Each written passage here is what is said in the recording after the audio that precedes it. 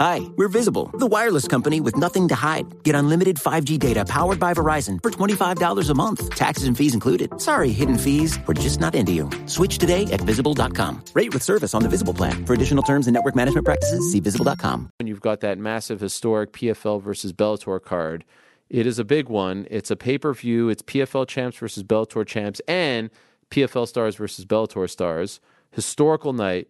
First time in MMA history that a place like this is hosting, Saudi Arabia, a big MMA card. It's, in fact, the first major MMA event to take place in Saudi Arabia and the first cross-promotional event between both PFL and Bellator, with former champions and current champions colliding in one epic night. The headliner, like I said earlier, is Renan La Problema Ferreira going up against Ryan Bader. They go toe-to-toe in a fight that I think will determine who Francis Ngannou will fight in his PFL debut. That's the plan. And I wouldn't be surprised if they announce that. That seems to be the direction. So stay tuned. Also, as we said earlier, Johnny Eblen against Impa Kasangane. They did save Patricio Pitbull. He's going to remain on the card. Aaron Pico as well. Clarissa Shields on the card. Yoel Romero. Thiago Santos. Whole bunch of big names. It's all going down this Saturday, February 24th, live on ESPN Plus pay-per-view and DAZN. That's ESPN Plus pay-per-view or DAZN. It's the Mixed Martial Arts Hour with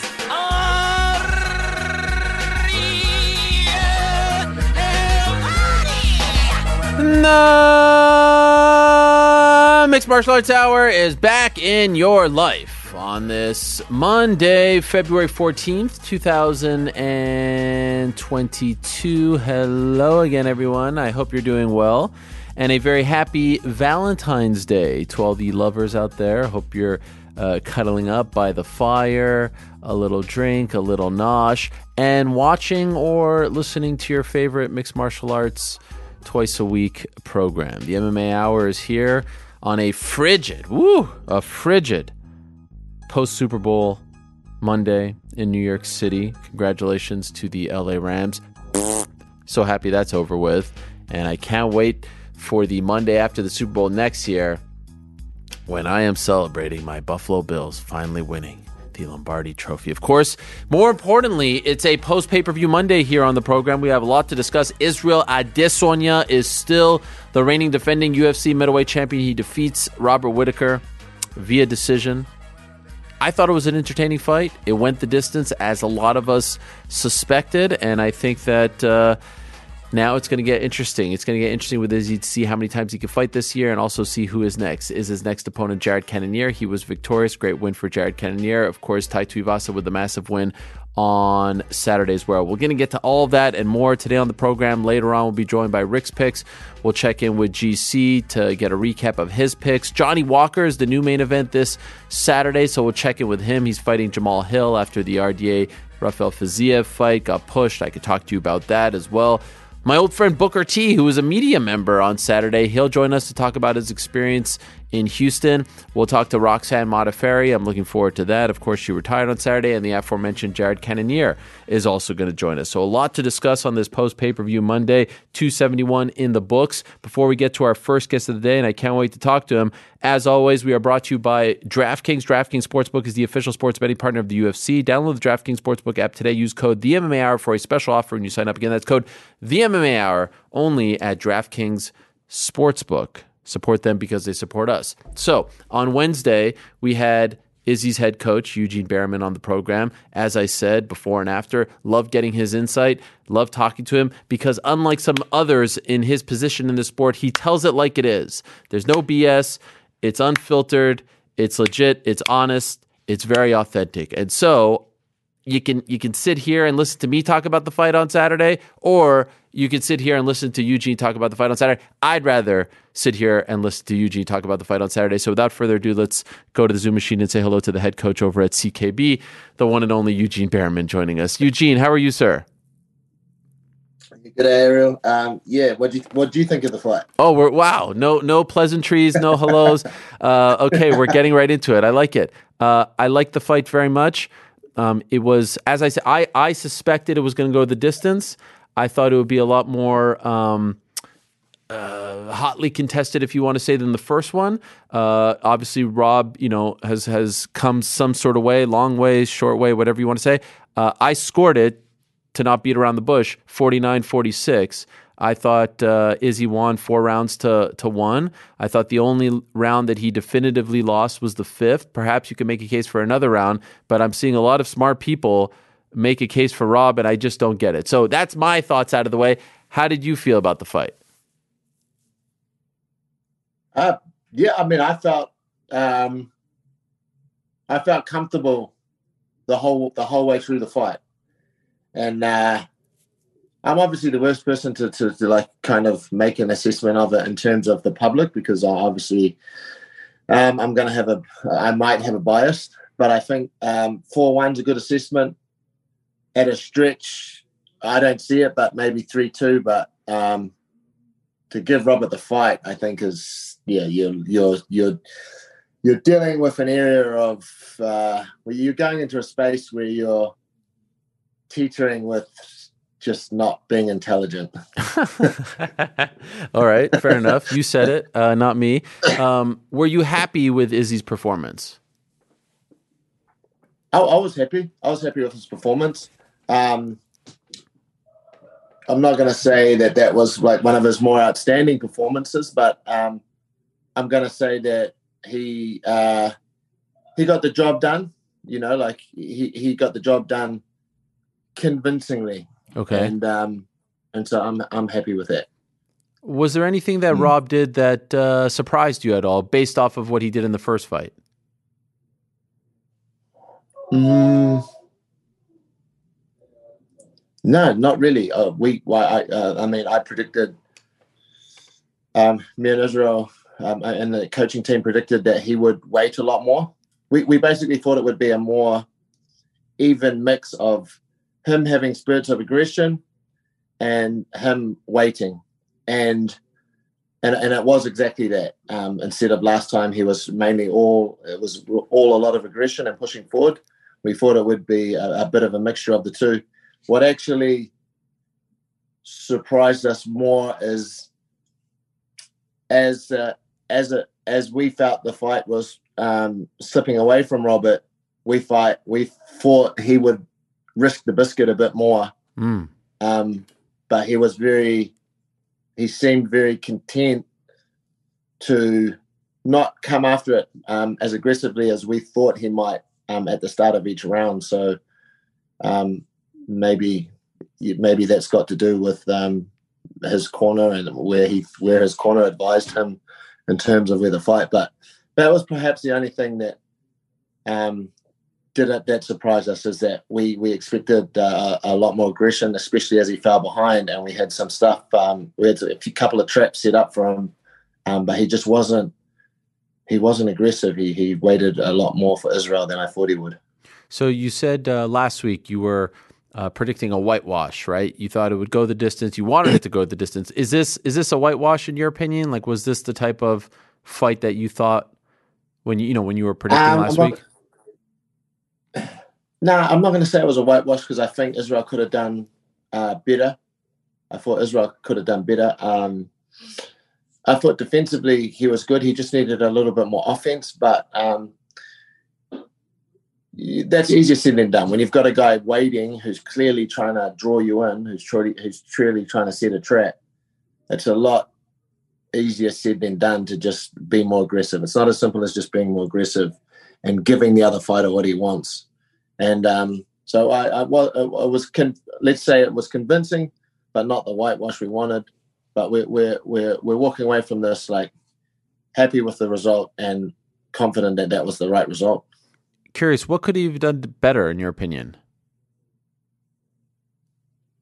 Well, he could have. There's some couple of things that that I asked him to do to help. You could see that he was struggling with Robert waiting so much, and he was all the waiting was making Israel a little anxious to be aggressive. So there's a couple of things. I asked him to throw some what do they call, like false leads, like they're not feints, but they're pretending to go in so that you can see what Robert's intentions are a little bit more. Some balk right hands where you throw the right hand, but you don't really commit to it. Something to just draw out a little bit more what Robert was going to get, so Israel could see it, and then when he actually wanted to attack, he could be a lot more confident. But for sometimes you're not always able to translate what's going on with the corner and stuff. And he did it a little bit, but not as much as I should. I would have liked him to do more of that. But like at the end of the day, like I said, it was a convincing win. In our opinion. So as many predicted, Robert did try to wrestle more, and I thought didn't have a lot of success. If you know anything about scoring MMA fights, a takedown doesn't get you. I mean, unless you're doing damage, once you actually take someone to the ground, it's pretty much nothing. There was one point where I thought it was really impressive, where he almost got Izzy's back, and Izzy escaped, and the former kickboxer who everyone said had no ground game. Overall, can you assess how Izzy did on the mat in the grappling exchanges with the wrestling? I'm very happy with the scrambling. I'm very happy with the scrambling. So, in my gym, like we just, that's part of what we do, is we do a lot of work on scrambling. I was very happy with Israel's scrambling. I would have obviously liked him not to let Robert get the hooks in and stuff, and then again, like another big part of what we do is we practice for scenarios like that, and he dealt with it perfectly. Robert wasn't really did he take advantage of any of those takedowns? In my opinion, not really. There was very little damage taken as a result of those takedowns, from what I saw. And then, obviously, my opinion doesn't count, but the only opinions that count are the three judges, and they obviously thought something very similar. So he wins the fight. All seems good. At the very end, I was a little concerned because in the middle of the fight, I don't know. Have you watched the fight at all? Have you guys watched it back? Nah, I think Israel has. I haven't watched it yet, Ariel. Sorry. Okay. I just wanted to ask you about one thing. You would know about it, but in the middle of the fight, John Anik mentions that he gets a text from Joe Rogan, who wasn't there, that Rogan thought that Izzy broke his hand. And then Izzy was asked about it. Cormier asked about it, and he was like, "No, this is what I do." There's no broken hand, right? Just to be clear, he did not break his hand. He did not injure his hand in the middle of that fight. There was nothing wrong with the right hand. Nah, that's more to do with no, not at all. That was actually something to do that I addressed as early as round 2, 3, and 4. Trying to get that right hand side going, but for whatever reason, Robert was making Israel a little anxious to throw, not just the right hand, but the right side. So I managed to get the right side in terms of the leg going a little bit, but I wasn't able to get the right side in terms of the upper body moving the way I should. And there was a block there that I tried to kind of mitigate my way through each round, but I just, for whatever reason, me and him weren't able to successfully get that right hand going the way we wanted to. So it wasn't about a broken hand or anything. It was up here, yeah. Okay, I like it. The leg kicks were a big part of the attack. I'm assuming that was part of the game plan, right? Not something that he saw in the moment. You guys, you planned on doing that. Yeah, setting up the leg kicks, putting Robert's body in certain positions where it gave us the leg kick. It's obviously at this level, everybody knows how to block a kick, but right. The set up and the putting the fighter in certain positions so you can actually land the leg kick, that was a big part of our game plan. I thought it was super interesting, but not surprising that Izzy showed up as early as he did to the arena to, I think it was to support his teammates. Now, did he go to the arena and then go back home, or did he stay there the whole time? And either way, were you in favor of him doing that? Because that's a long time to be kind of, in the back and all that stuff. It's 7 hours later. So what happened? And were you in favor, as opposed to him just staying at home and going whenever it was time to go? That kid can deal with anything. Like he's had near 100 fights, and he's had the strangest scenarios happen to him before a fight that you can even think of. So I was happy with whatever he wanted to do. I knew he was going to come and support the guys. That I think it's part of. I think he loves it. I think it's part of his build-up to kind of ride the emotions of his team. It's kind of like it's almost prepares him mentally for what's coming for him, and I think he deals with it very well. He took his blanket and his pillow. I can put up a photo, send you a photo later, and he's like fast asleep, and we're just all sitting around just doing what we do. So, that kid can sleep anywhere. He was fast asleep, like properly asleep for 2 or 3 hours at least. Wow. So he just stayed at the arena? Stayed at the arena the whole time, yeah. Wow. And him walking out and visualizing everything beforehand, that this was caught on camera, like going through. I've been in the arena when they go through the rehearsals of the main event walkouts and whatnot. I've never seen a fighter actually be a part of it. Like the actual fighter who they're doing is usually like, the production people doing it. He actually was the fill-in for Izzy. He himself was the fill-in. Is that something he has always done, or did he notice they were doing it and then, I know going in the ring or the cage is a thing, but like going through the full walkout, has he always done that? He's big on visualization, and he's I think for a lot, if not all of his fights, he's visualizes how the fight will go from that minute he steps out into the lights, and he's always done that. And recent times, going back to Melbourne, going back to the first fight, that's when I first noticed him asking the UFC if he could get out there and do the full walk and his full routine. And I think he might have done that ever since. Wow. If he's been able to be granted access. So, yeah, I did see him. That was on actually the closed circuit TV that they had at the arena. So I saw. We didn't even know he'd gone. Like we just looked over and he was gone. Wow. He left with a bunch of the guys, and then we just saw him up on the camera, facing off with one of the sound people. I think he was doing. Yes. He was doing. That is amazing. Yeah. Did you have a chance to? I mean, obviously a lot was going on, but did you see Jared Cannonier's fight at all?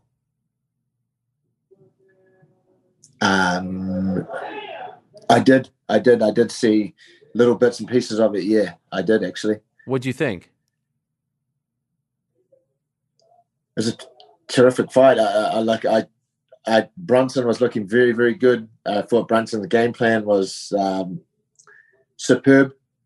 I thought, but Jared Cannonier, you can have everything going your way against Jared Cannonier. You can have the perfect game plan and you have great strategy, but Jared Cannonier is one of those guys that can turn the fight in the blink of an eye, right? So that's essentially what happened. But I thought he was losing before that. Me too. Yeah. Is he next for Izzy? You reckon? I don't know. I'm asking He you. could be. Who else is there? I've already. Don't tell me Darren Till again, you coach. I mean, come on.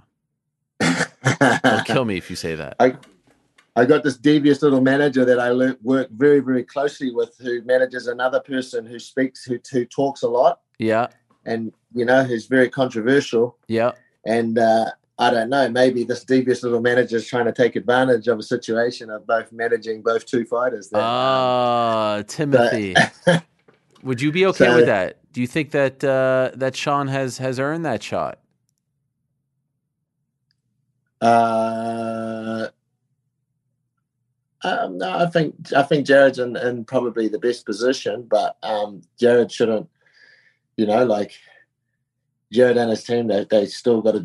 There's still some work to be done. There's still some business to be sorted out, and Sean Strickland's on 5 or 6 fight win streak, and Jared's on 2, I believe. So Jared's got the higher position, but nothing's ever safe, and it's not my job to make Jared Cannonier's team feel safe and tell them that everything's cheery and stuff. So yeah, there's still many things that could still happen in this game, and you got to get your name on that dotted line. Yeah, and then it's signed, sealed, and delivered. So I heard Timothy did mention he's coming on. Yeah. And I would like you to really put him through the ringer on this one. And I want you to make his interview a little tougher than he usually. You're always very nice to Tim, and I think you should quit being nice to him. He's not as nice a guy as you make him out to be. I would really. You got to quiz him on about that contract, all the questions that I couldn't answer. Okay. And then I want you to talk about Sean Strickland.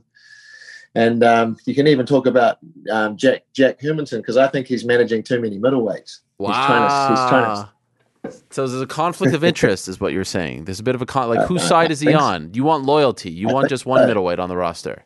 I think so. You're saying that Tim is one of the bad guys in this business, not one of the. I thought he was one of the good guys. If he's managing one of our opponents, then yeah, that is weird. You got to make a choice. Which side is he on, right?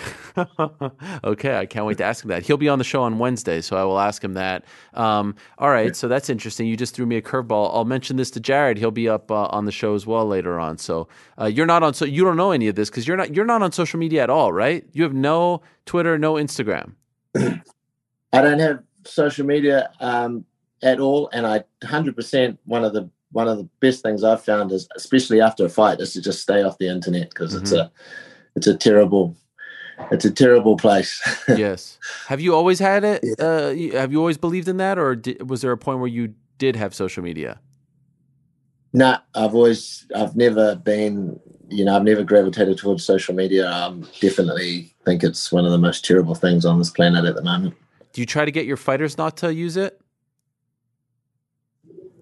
There was a stage way back then when I thought I could convince them that it's also the most terrible thing in the world. But then the world changes fast, Ariel. Yes. And, the part of the modern game is you have to have the higher your profile you can get, the better it is for you. So it's easy for me to not have social media. It's a lot harder for these fighters to not have social media. But I do try and encourage them to understand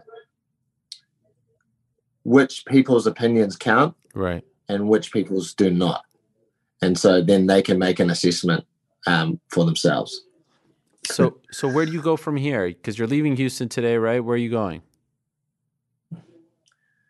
I'm going to Las Vegas for 1 week, and then I'm flying to Sydney for 2 weeks, and then I'm flying home. So 3 weeks. Is there an update? There's an update on your situation. You can go home in 3 weeks. Yes, we have worked with the UFC, and we've got ourselves. They've been kind enough to give us an Airbnb in Las Vegas, and they have got us an Airbnb in Sydney and Wollongong. So we're going to go and train with Volk for a couple of weeks. He started his camp. Izzy, however, will join us a little bit later, probably in Sydney, because he is going to New York to do some sponsorship and Puma stuff and UFC stuff.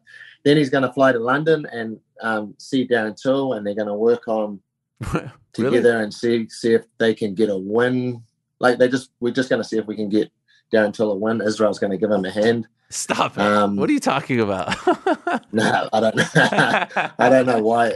I actually don't know why Israel's going to London, but him and Tim have some business over there. But all right. if we do run into Darren Till, we're going to try and get him that win, because maybe he can leapfrog Strickland and Cannonier. Right. You never know. Yeah, all he needs is one win. We've been trying to get him that win for a couple of years. You just need that one win, and then you could justify it.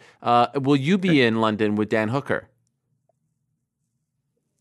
Yes, I will be. I'm going to go. That's why I'm trying to get home, because those guys are in their camp. I'll go to London with Dan, and then I'll fly straight across to Kaikara's fighting Askarov in Columbus, and then I'll rush home, maybe to Sydney, and I'll do Volk will be preparing for the Zombie, and that'll be in Jacksonville soon after that. So busy next few weeks. And I'm going to let you go in a second, because I know you have to head out. But Blood Diamond, obviously it didn't go his way. Carlos, it did go his way. Carlos Ulberg. Can I just get your thoughts on Blood Diamond's debut, and how you? I mean, obviously it didn't go his way, but how you felt about it? I'm very, very, very disappointed. And Bloods is even more disappointed. It's been a very, very emotional couple of, last couple of days for Blood Diamond. But when you lose like that, and I've had a few fighters that have lost like that. Dan Hooker's lost like that. When you just get caught early and you don't get a chance to show the people in the world what you're capable of, it's heart-wrenching. It's really heart-wrenching. But look, this sometimes happens, and we all know that Blood Diamond's a world-class fighter. And in similar fashion to what happened to Carlos Olberg, he has to just come back from this and prove it. He has to prove it. He has to prove it to the world. He has to prove it to the UFC, and he has to prove it, to Sean Shelby that he deserves to be where he is. So is he back in June, right? That's the hope? Yeah, we're definitely going to take June. Like, we want to try and fighting in June is not going to get us 5 fights, but fighting in June will possibly get us 4 this year. Because when he said that, I got a lot of people, right? They sent me all this hate mail on, hate tweets, I should say, social media. Like we said, toxic plays. I thought you said he was going to fight 5 times. Well, I was like, well, first of all, I didn't say that. And second of all, I mean, what do you want me to say? That's what he said, June. He said June. So, I mean, to your point, you can get 3-4, but in a perfect world, would you prefer earlier than June? We could go earlier, but we've been informed that there's just no dates available for us. Okay. And this is what I mean. Like, to get 5 is a big ask. Like, to get 5 needs complete cooperation from the UFC. And as you know, this deal have just happened in the final hour. So, we would have to look at doing that next year. Okay. All right. Well, I hope you guys get. Did you get the French toast, by the way? Did you have it from The Rock? Did you try some? Yeah, it was beautiful. Thanks to The Rock for that. I was so jealous. I mean, when he put the fork in, and it just it was so soft, like a pillow. Oh, it looked amazing, amazing. Yeah. Coach, I know you have to go to the airport, so thank you so much for the time. I appreciate it. Safe travels to you, and congratulations on the big night Saturday night. Thank you very much, Cheryl. Thank you very much. Take care. There he is, Coach Eugene. We love our friends over at Factor. I've told you about our friends over at Factor. They are great people, and support for today's program comes from Factor. So what exactly is Factor? Okay, let me tell you. Having trouble finding the time to eat better, or maybe getting decision fatigue, picking out the right foods? Factor's ready-to-eat meals can make the whole thing easy by delivering pre-prepared, chef-crafted, and dietitian-approved meals right to your door. Whether you're on a keto diet, a vegan diet, or just trying to keep track of calories, Factor has over 35 different options a week to choose from, catered to your needs. Plus, their meals are ready in just 2 minutes. Just 2 freaking minutes, so you don't need to worry about cooking. In addition to ready-to-eat meals, they have cold-pressed juices, smoothies, energy bites, my favorite, extra protein, veggie sides, and a whole lot more. You can head to factormeals.com/MMA Hour 50. That's factormeals.com/MMA Hour 50 and use the code MMA Hour 50. That's MMA Hour 50 to get 50% off your first box and 2 free wellness shots per box while subscription is active. That's code MMA Hour 50 at factormeals.com/MMA Hour 50 to get, once again, 50% off your first box and 2 free wellness shots per box while subscription is active. Thank you very much to our good friends over at Factor for their support. Thank you to DraftKings as well for their support. Bareman, who is the head man over at City Kickboxing in New Zealand, big win for him in the main event. Unfortunately, as you know, when there's multiple fighters on a card, it's sometimes not going to be the three-peat that they have been used to in the past. Blood Diamond lost his UFC debut. Carlos Ulberg got back on track with a win. And Izzy, obviously, the big one in the main event. He mentioned something in there about Israel in New York later in the week. And then I was thinking, wow, we're in New York. We do this show in New York. And then I was thinking about all the people who are sending me, mean tweets over the last couple of days about how, Izzy doesn't like me anymore and he's not on the show before the fight. He's not on the show after the fight. So I don't know. I was just thinking that maybe it would be fun. Maybe just like a good time to reminisce and whatnot, just one of those. But in any event, I thought it was an entertaining fight. I was talking to a friend of mine who is a newer MMA fan. He was like, it was too boring. There was too much stalling. There was too much this and that. I mean, this is high level, the highest of high levels in MMA. Robert Whittaker, to not think that fight was good or interesting is to not understand how good Robert Whittaker is. And Robert Whittaker is really good as a middleweight. He beats everyone except Izzy. He had looked good in his last 3 fights. He obviously didn't look good in the first fight. He had evolved. And I really thought, again, I'm not, but I think I said on the show, I'm not the guy who makes picks. I make them internally. But the one pick that I was very comfortable in making was this fight's going the distance. I just didn't see Izzy knocking him out, and I just didn't see Robert knocking out Izzy. And in the end, it went the distance. And in the end, I thought the right guy won. Now, the scorecards were a little bit all over the place.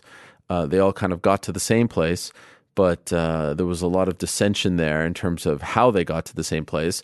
But now we've got an interesting situation where Israel is still the champ. He's undefeated at middleweight. He just signed this new long-term deal with the UFC, and you can tell in his answers, and I'm curious as this fighter pay discussion continues to grow and grow, you could tell with some of his comments, and I'd love to ask him about this as well, it sounds like he could be one of those first guys who doesn't just say, all right, I got mine and I'm just going to go sit over here and do my thing. Sounds like, at least from the comments that I saw and heard and read before the fight and especially after the fight, one of those guys who will get his, as he has, but is now, as a result of that, going to try and make a difference. And what do I mean by that? Allow there to be a trickle-down effect. And that's always what needed to happen first. The people at the very top who have the most influence and the biggest voice and who are on the highest platform, they are the ones that can make some noise. They could change some things.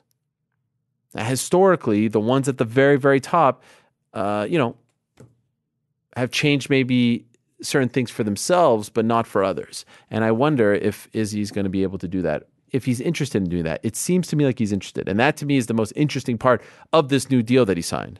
Because if he's going to be that guy, then that's huge for the sport. And you can tell based on his personality, he's comfortable being that guy. He's okay being that guy. So I saw some people saying like, he could have took a stand with Francis, his African brother. He's going through all this stuff. Like, here he is. No, I don't think it necessarily works that way. In fact, I think that Francis's situation was a byproduct of Izzy signing. Not so much for Izzy's reasons, but I thought the UFC couldn't afford to have Israel go into the final fight of his contract with one fight left as champion, right? Final fight of his contract, one fight left, champion. Can't do that. Can't risk that, in my opinion, because we just went through that and we saw how that went, right? We saw how that went. So I think that they needed to wrap that up before this fight. And they did. If the Francis situation didn't happen as it did, maybe there wasn't the same type of, or wouldn't have been the same type of sense of urgency to wrap it up, to not risk going into the final fight of his deal as champion. But I think just coming off the Francis situation, I personally, this is just my assessment. No one's told me this. It's just me kind of surveying the landscape and kind of knowing how good his deal is, because it is a very good deal for MMA, fighters. I feel like there's a connection there. We'll see. Now, his next opponent could very well be our next guest. In a matter of moments, hopefully we're going to be joined by Jared Cannonier. who had that big win over Derek Brunson on Saturday. I thought that it was a fight where Brunson won the first round, as it seems like Eugene Bareman did as well. And then I thought Brunson got really tired in the second round, super tired and super sloppy. And then all of a sudden it was like, oh, wow, this is Cannonier's fight all of a sudden. There's a huge opening here. And then it became like, oh, wow, Cannonier's going to finish this fight in the second round. And he did, with some vicious elbows. Holy smokes. And while he was throwing down those elbows, in fact, Derek Brunson's team actually threw in the towel, which isn't something that we see very often in the UFC. I remember when Diaz's team threw in the towel, Nathan Diaz's team threw in the towel during the Josh Thompson fight. Referee didn't even see it on Saturday, so it didn't even matter. But I thought it was just like an interesting thing that happened. In the end, though, it was very clear the fight needed to end, and Jared Cannonier wins his second in a row, his fifth in the last sixth, and this could be the one that finally gets him that title shot. Without further ado, let's say hello now to the killer gorilla himself, Jared Cannonier. There he is. Jared, how are you, sir? Congratulations. I'm doing good, Ariel. Thank you very much. Yes, thank you so much for coming on the show. I really appreciate it. So a lot to talk to you about here. Could I ask, you have that first round, and he's a much different fighter in the second round. All of a sudden, it seemed like he got super, super tired. It seemed like, if this was a video game, he was going down to zero. Were you noticing that as well? And why do you think he got tired so quickly? Well, man, he shot 13 shots in that fight. That's a lot of takedowns. He was successful on 3, but wasn't able to capitalize on, do any damage or do anything big. He threw that rear naked choke on at the last seconds of the first round, but nothing for me to really concern myself with. I felt fine. But that's a lot of takedowns. On top of that, I was in his face the whole time, applying pressure, smart, patient pressure. He was doing his best to keep me away from him so that he can get in close safely. But that's usually how it goes. It's hard to fight off of your heels. You get tired faster. You're not really in control of what's going on in the octagon. You're sort of reacting and waiting for openings and opportunities. So it's sort of like a fight or flight sort of thing on his side of the cage, if you will. And that is exhausting mentally and physically. So I think that's what it was. He felt the pressure from the start.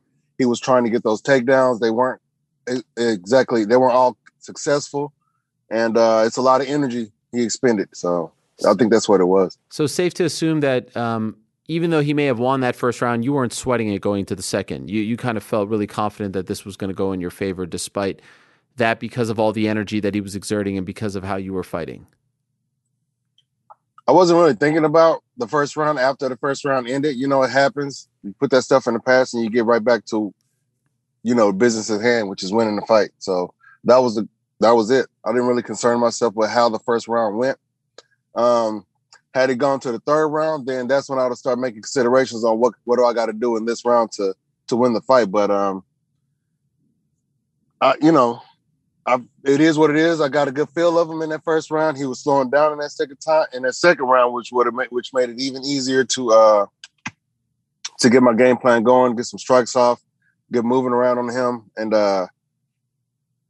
find those openings, I guess. For someone who's never been in that spot before, can you even put into words like what it is like hitting a man with elbows like that and then just kind of seeing their body? I mean, like, he just goes out. And so I would imagine like there's no resistance anymore. What does that feel like when you're dropping elbows like that on an opponent who's about to go out?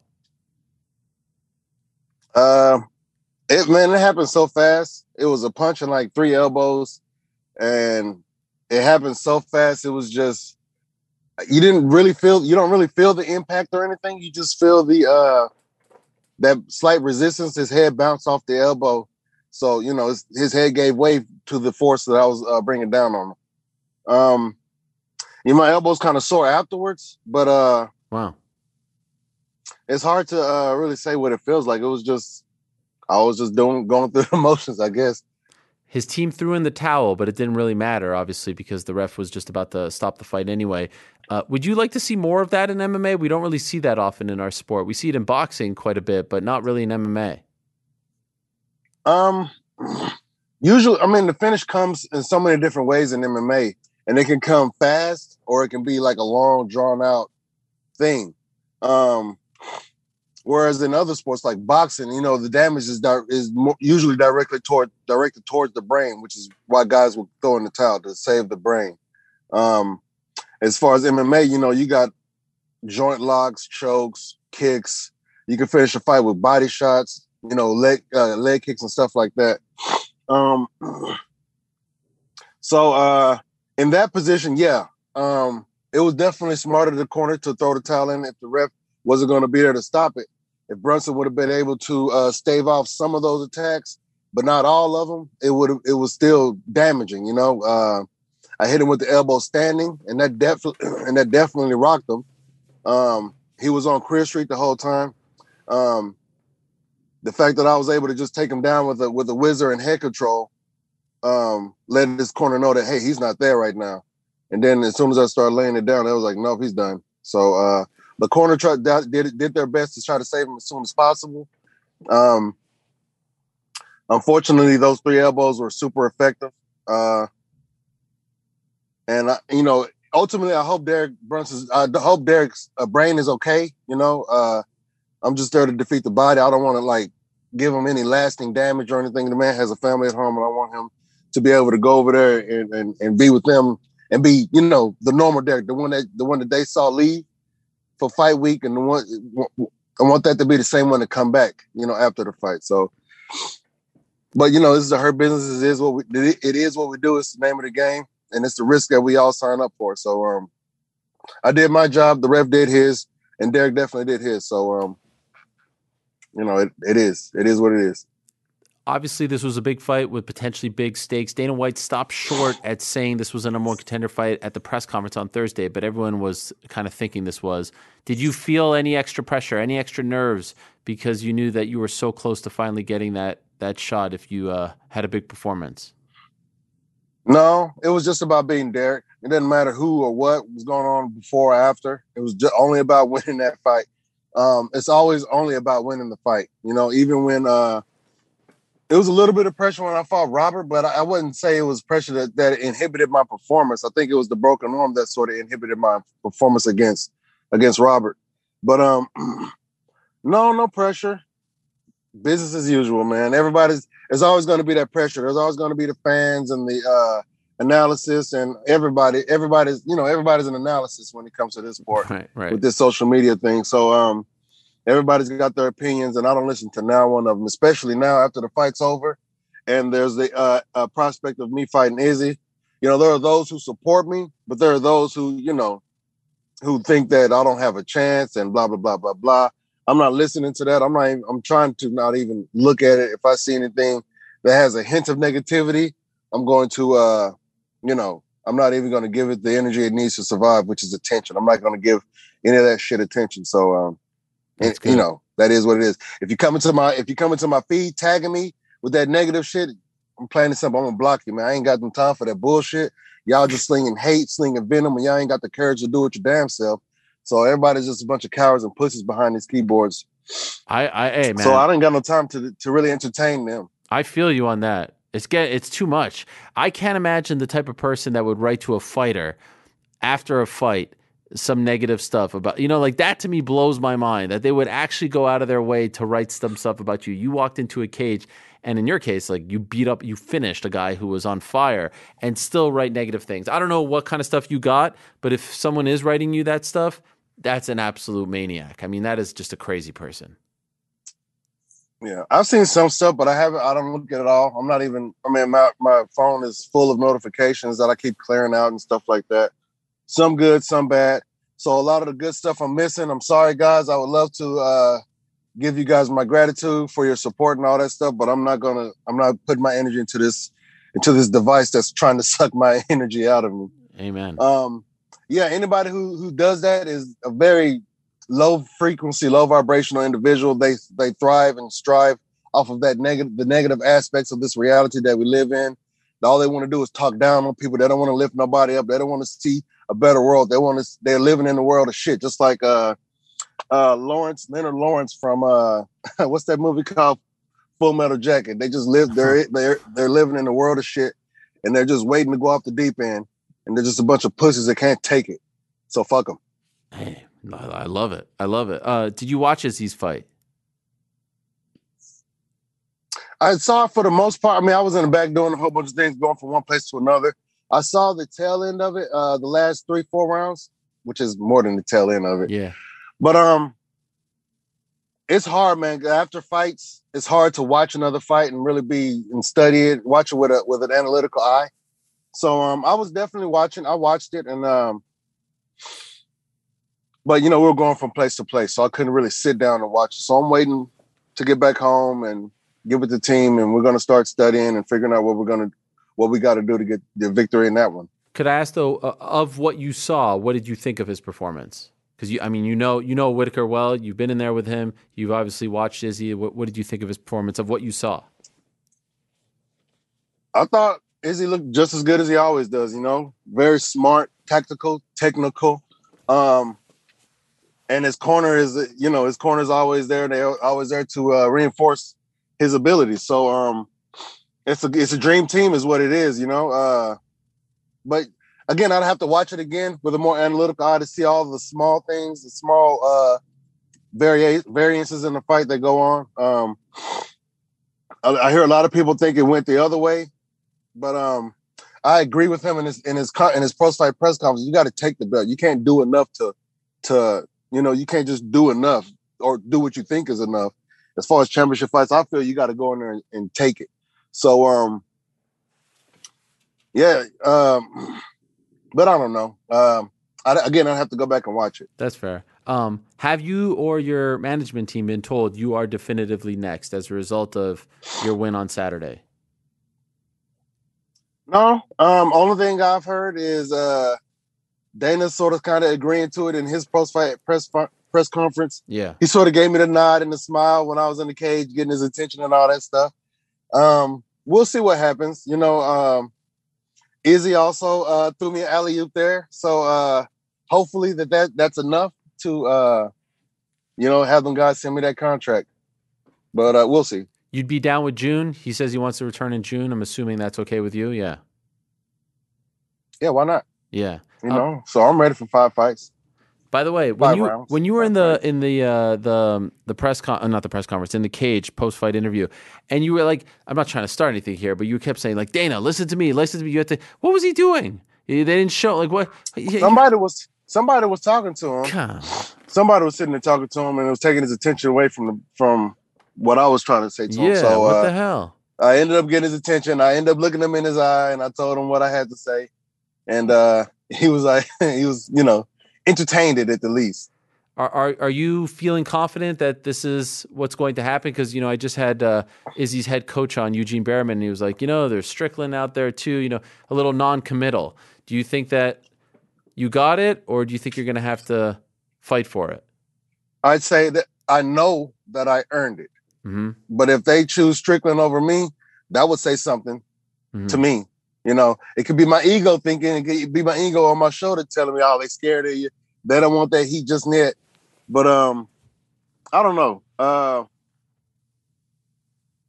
not gonna, but I can't really say that for sure. Those guys are smart, Izzy gets to pick his fights, and he did say my name in that post-fight press in the post-fight interview and in the press conference. And it's been in the making. So I would say that I'm confident that it's going to happen, but I'm just going to stay prepared for anything. Yeah, he's been talking about you for a while now, for well over a year. Yeah. So I feel like it's going to happen. It's the fight. I mean, to be honest, it's the fight that happens. It's the fight that should happen. Anybody who's mentioning Sean Strickland, number 7, who just beat number 9, or was it number 6? Mm-hmm. Or number 6? I don't know how the number rankings go, but I beat number 9 and Kevin Gastelum. Then nobody give me a title shot after that. But who knows, man? I know that I am the one. Like I said, anybody can say if they look at the landscape, the top 10, Cannonier, who's coming off of a finish, who just beat a streaking opponent. I feel like if I was just a fan, I would say Cannonier's next. I wouldn't say give him Vettori again, who just lost the title. You know what I'm saying? And the third rematch for Robert. I mean, that's no, they're not. It's plausible. I mean, it's likely, but I don't know. No, they're not going to do that. I'd be shocked if they did that. I think you got it. And Dana is actually in the past, like, usually he's non-committal about these things, and I thought he was more committal than usual in the post-fight press conference. So I think you got it. By the way, you made your debut June of 2011. If someone would have told you, let's say this fight happens June of 2022, if someone would have told you it's going to take you 11 years to get to a title fight in the UFC, was that what you were like? Did you know you were in this for the long haul, or was there a part of you was like, oh man, I'm going to be fighting for belts, 3, 4, 5, 6 years in? No, again, when I got on this road to when I got into this sport, I told myself I'm gonna go as far as I can, and this is as far as I've come so far, and I've got further to go because I know I'm getting better. So this is as far as I've come, and I've never put a stamp on this is as far as I'm gonna go. I'm gonna go as far as I can go, and that potential, and with that, I like to lean on potential. There's a potential for greatness, and that's what I'm going for. Last time we spoke after your last win, I gave you a lot of credit for this. You were very vocal about finances and whatnot. Just wanted to ask you a follow-up to that. Did you receive any kind of hate for that? Any type of heat for that? Some people don't like talking about these things. Some people are uncomfortable talking about these things. You were vocal and I thought very eloquent, but I'm curious if you received any sort of backlash for that. Not from nobody who mattered. Okay. No, yeah, that's what I meant. From people who mattered. If anything, I got a new contract. So this is my first fight on my new contract. Oh, wow. So it actually pays to speak up sometimes. I mean, I think the fight with Gassim, I believe, that was the last fight on my contract. Okay. Or was it the second to last fight? But it was time. It was close to the time for renewal. I had already talked to my manager back there before the Gassim fight that we could be potentially able to renew our contract, or renew a contract and stuff like that. So this was the first fight on that contract, and everybody thinks that everybody goes back to that and say that I was complaining to the UFC about my pay. I'm like, no, I've never complained to the UFC because I'm the one who voluntarily signed the contract. They didn't make me sign those contracts or anything like that. Only thing I said is that, I feel that us being a major organization on ESPN and all that stuff, UFC athletes should definitely get paid the same way that NFL, NBA athletes should, or compensated to a certain degree because, injuries, families, all that kinds of stuff. Yeah. But, yeah. Is this new deal much better? Are you happy with it? Well, the deals only get better, right? I mean, at least the numbers get higher. Yeah, but is it like a significant increase or is it just like a small increase? Oh, yes. It's just, I would consider it significant. It's, okay. If I were to put a percentage on it, shit. I can't do the math right now, but it's a good increase. Okay. And so do you feel more comfortable about things? Because it did seem like here you are fighting in the main event on ESPN and you were talking about how, you were kind of struggling there for a second. So do you feel like this has eased things up? Are you more comfortable now? Well, yeah, I mean, I've always been comfortable, again, the thing is we only get paid when we fight. Right. So, you got other guys out there doing all kinds of things. They're a part of the rat race, scrambling for money. They call it hustling, but I call it you're on the hamster wheel. So it's about perspective. I look at things differently than most other people, and the only thing I'm doing is training and fighting. That's all I've ever wanted to do. I could do other things and I have plans for my future, but at this point in time, all I'm doing is training and fighting. That's all I want to do. And I'm able to take care of my family through that alone, which is Okay. the whole reason why I quit my 6-figure job in Alaska, because I'm getting 6 figures here in the UFC. So I don't want people thinking that, oh, he's not getting paid. You know, people hear that 6-figure number and they start being, you know, start seeing dollar signs and Louis bags and dumb shit like that. But that's not what it's about for me. It's all about being able to take care of myself, take care of my family. I'm trying to attain sovereignty, independence, and all that kind of good stuff. But I'm in a good place as far as my contract and my standing with the UFC. I would like to be rich. You know, I'm more famous than I am rich. I would like to be more rich than I am famous. So that's where I want to get to. You beat Israel Adesanya. I think the other part comes along, right? You become rich and famous. That's the plan. That is the plan. I don't care. Again, I don't care about fame. I'd rather not be famous. I don't need a whole bunch of people who I don't know trying to run up to me, trying to take some of my energy, get my attention when I could be focusing on bigger and better things. Not to talk down on fans or anything. You know, I do appreciate you guys' support, and I'm more than happy to give you guys some of my energy, especially when you guys come with the correct energy. And you get a bunch of weirdos and a bunch of casuals who don't even know who you are, just trying to get a piece of that energy, that cloud or whatever they call it. That can be annoying. So if you don't know who I am, don't ask me for no picture. Don't ask me for nothing. You know what I'm saying? Do some research, figure out who I am, figure out what type of energy that I find palatable, and come with that energy. And if you can't come with that energy, I don't mind giving you a cold shoulder. I don't mind being a dick to a complete stranger. It ain't like you can beat me up. Right. That's true. That is. By the way, are you still into the crystals and everything? Yeah, I'll still do crystals. I mean, that's going to be a thing that I'm always going to tap into. It's energy. It's clean energy, not the bullshit that we get a lot of. and it's not like snake venom. After the fight, you did this. I don't know if you could see me. This. What was that? Was that because of your gym, or was that for something else? That's the lab symbol. This triangle. The lab emblem is a triangle in a sort of a spherical or a spiral sort of configuration. And for me, it means mind, body, and spirit. 3 things coming together to create, you know what I'm saying, to complete a circle or a triangle, which is a circle in itself, 360 degrees. But that's what it means for me. And it's about balancing those 3 to create the best version of myself. Yes, I've seen Benson do that as well over the years. Yeah. Last thing for you, and then I'll let you go. Thank you for the time, Jared. In your opinion, and maybe you can't answer this question, but I'm sure you thought of it, to beat Israel Adesanya, what do you have to do? What is the key to defeating this guy? Well, it's going to be interesting to fight if that fight happens, to fight somebody who's not going to be diving for my legs every second. Every time, they feel pressure, they're going to be shooting for the legs. So it's going to be fun fighting another striker. I really get to let my skills show in this fight, all these other guys have only ever tried to shoot on me because they can't go with me skill for skill on the feet. So this will be a good opportunity to showcase my true skills as a striker. People have only seen me. They only see me as like this big, powerful guy who can hit you with one shot and it can hurt and all that good stuff. But my opponent will usually bring out the best of me.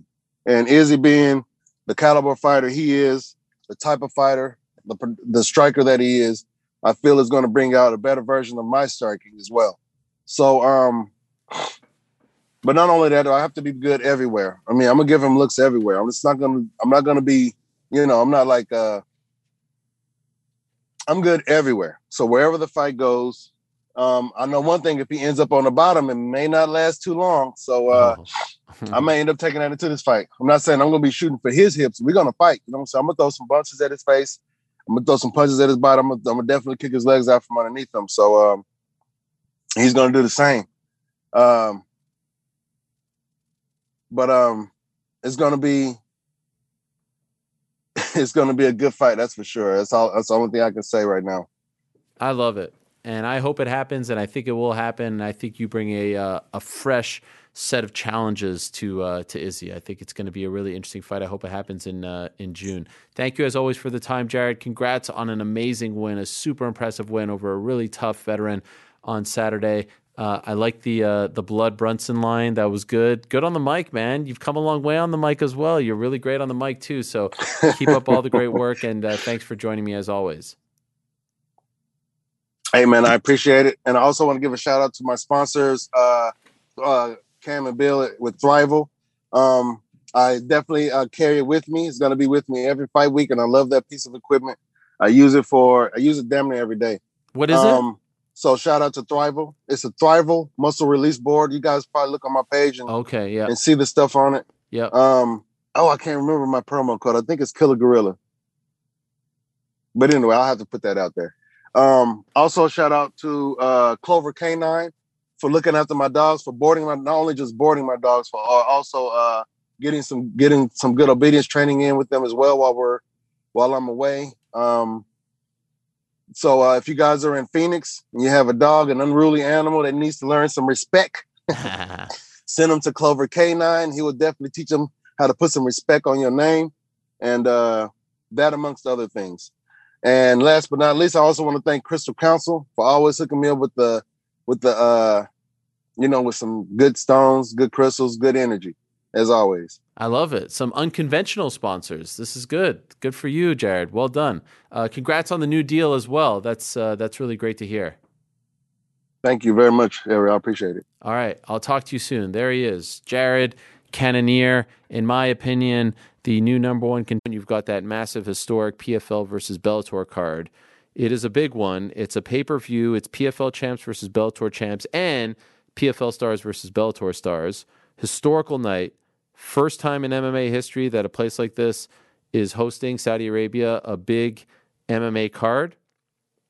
It's, in fact, the first major MMA event to take place in Saudi Arabia and the first cross-promotional event between both PFL and Bellator, with former champions and current champions colliding in one epic night.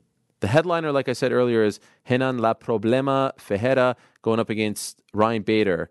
They go toe-to-toe in a fight that I think will determine who Francis Ngannou will fight in his PFL debut. That's the plan. And I wouldn't be surprised if they announce that. That seems to be the direction. So stay tuned. Also, as we said earlier, Johnny Eblin against Impa Kasangane. They did save Patricio Pitbull. He's going to remain on the card. Aaron Pico as well. Clarissa Shields on the card. Yoel Romero. Thiago Santos.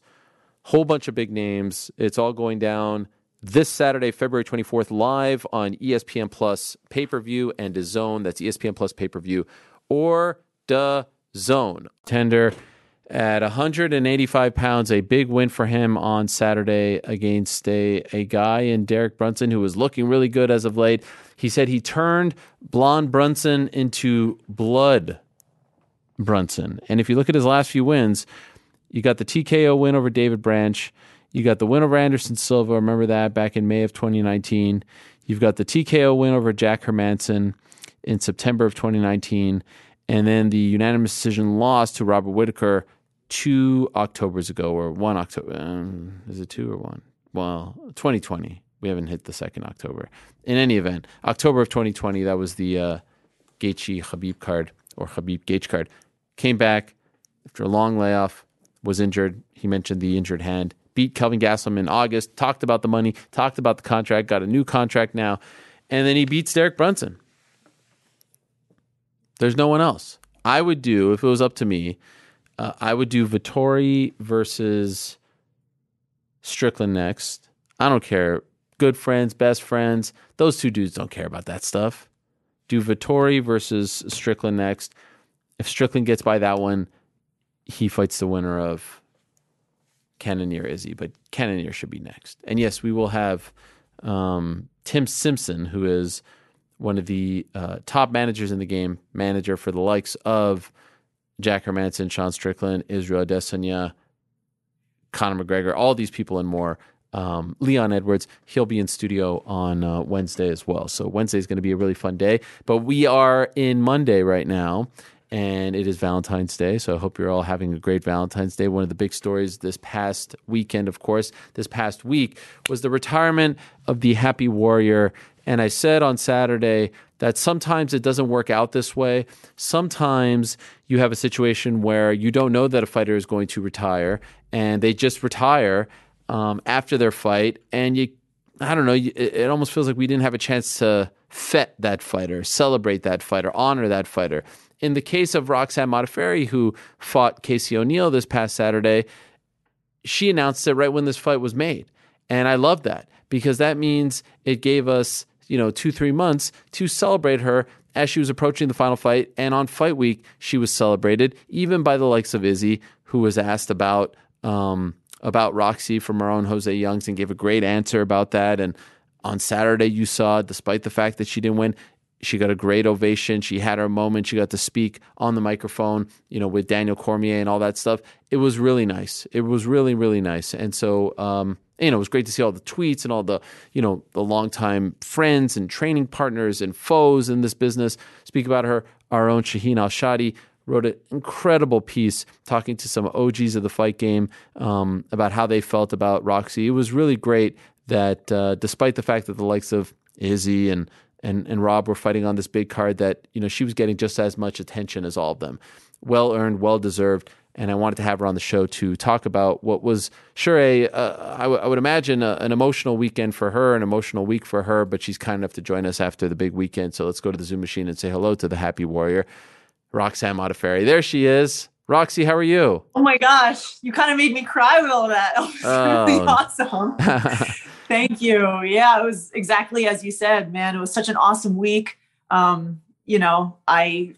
got a lot of, respect from people and a lot of people celebrating my career. And it was really, really cool. And it made me so happy. Was it hard to balance the emotions of all these nice things being said about you and all that stuff, and then you have to go out and actually fight someone, and in the back of your mind, this is it for you. This is your last time doing it. Did you find it tricky at all to balance everything? I don't know about balance, but it was very challenging overall because I have a lot of emotions about it. I'm happy that I can move on. On the other hand, I'm sad to be leaving, but I'm not having as much fun training MMA anymore. So it's a whole whirlwind, and I'm trying to just take it all in and just focus. And I feel like I've been putting too much pressure on myself lately. Like, oh my gosh, you have to win Mortal Kombat, aggression. And I kind of wanted to have more fun with this fight. So it was actually nice and a really good thing that people were being so positive about it, because it actually helped me enjoy the moment. And I was able to be very clear headed, walking to the cage and just feeling everybody's energy. So it helped me. And by the way, I'd be remiss if I don't ask you, how are you feeling after the fight? I feel good. No major injuries. My face is kind of swelled up. Yeah. Because I swell easily when I get punched, but I'm okay. Yeah, I feel relieved. And how'd you feel about your performance? I honestly felt like it was one of my best striking performances. When I fought, I kind of came away thinking that I had won, and then I was disappointed by the decision. And then when I went home and I watched it last night, I felt like I touched her a lot. I punched her so much, my hand was sore, and I was like, man, I punched her so much. But then I feel like maybe she got more significant strikes. She wasn't moving as much from my strikes as I was from hers. So that's probably why the judges gave it to her. So I was like, all right, I can accept that. But I was really proud of my performance. I felt really sharp. And I felt like I had improved even from my last fight. I felt like all my hard work kind of paid off, except that I didn't get to win. I have couple of things that I wish I could have done, but I threw some of my spinning attacks that I'd wanted to do. I landed a back kick. I landed a kibosh, which is something that I kind of wanted to do. And she smiled at me, and then she started yelling, and I was like, oh, she's powering up. This is so cool. Yeah. And I would have yelled too, but I was breathing too hard. It was cool. I enjoyed that fight. It was good. It was a good one. You said that there were a couple of things that you wish you would have done. Like what? I wish I could have gotten her to the ground, but I didn't really sense the opportunity. She grew as an outsider, it was impressive how she improved herself leading up to my fight. I expected her to charge forward, she tends to like to do that. So I was preparing for that, but instead we both like were better at keeping our distance. Like I didn't feel her coming forward quite so hard. Like I would have shot and taken her down more. And then she stuffed one of my takedowns. Like, all right, she's ready for my takedowns. And so it was kind of a tactical battle, and she got me a little bit more, but yeah, I would have liked to have taken her down, but I didn't really sense as many chances. Just curious, after the fight was over, because you had so much fun and because you said you felt like you fought well, was there any part of you that's like, I don't want this to end just yet. Maybe I'll do one more. Was there any doubt in your mind? No. No. Okay. Just curious how that stuff goes. Were you happy that they gave you the microphone? That doesn't always happen. Yeah, it was nice. I wish, because Daniel had interviewed me after my title fight when I lost. And that was one of my most memorable moments because I lost and I was sad, but then the crowd cheered so loudly. Yeah. And then he came over. I was like, man, it's like the same thing. Like I'm still like a fan favorite, but I lost. But it was nice that they let me say something, and that was really cool. By the way, when you take the gloves off, do you get them back? Does someone give them to you? I asked my friend Tom Lawler the same thing. I'm like, so when we put our gloves down, like I still want them. He was like, no, you send someone back to go get them. So I think my fiance or one of my coaches went back into the ring afterwards and grabbed them after they're done. Okay, you have those. Yeah, because I don't want them to just like toss them in the garbage or something like that. Yeah. What do you think you'll do with those? Keep them. Okay. Maybe frame them, put them on the wall or something.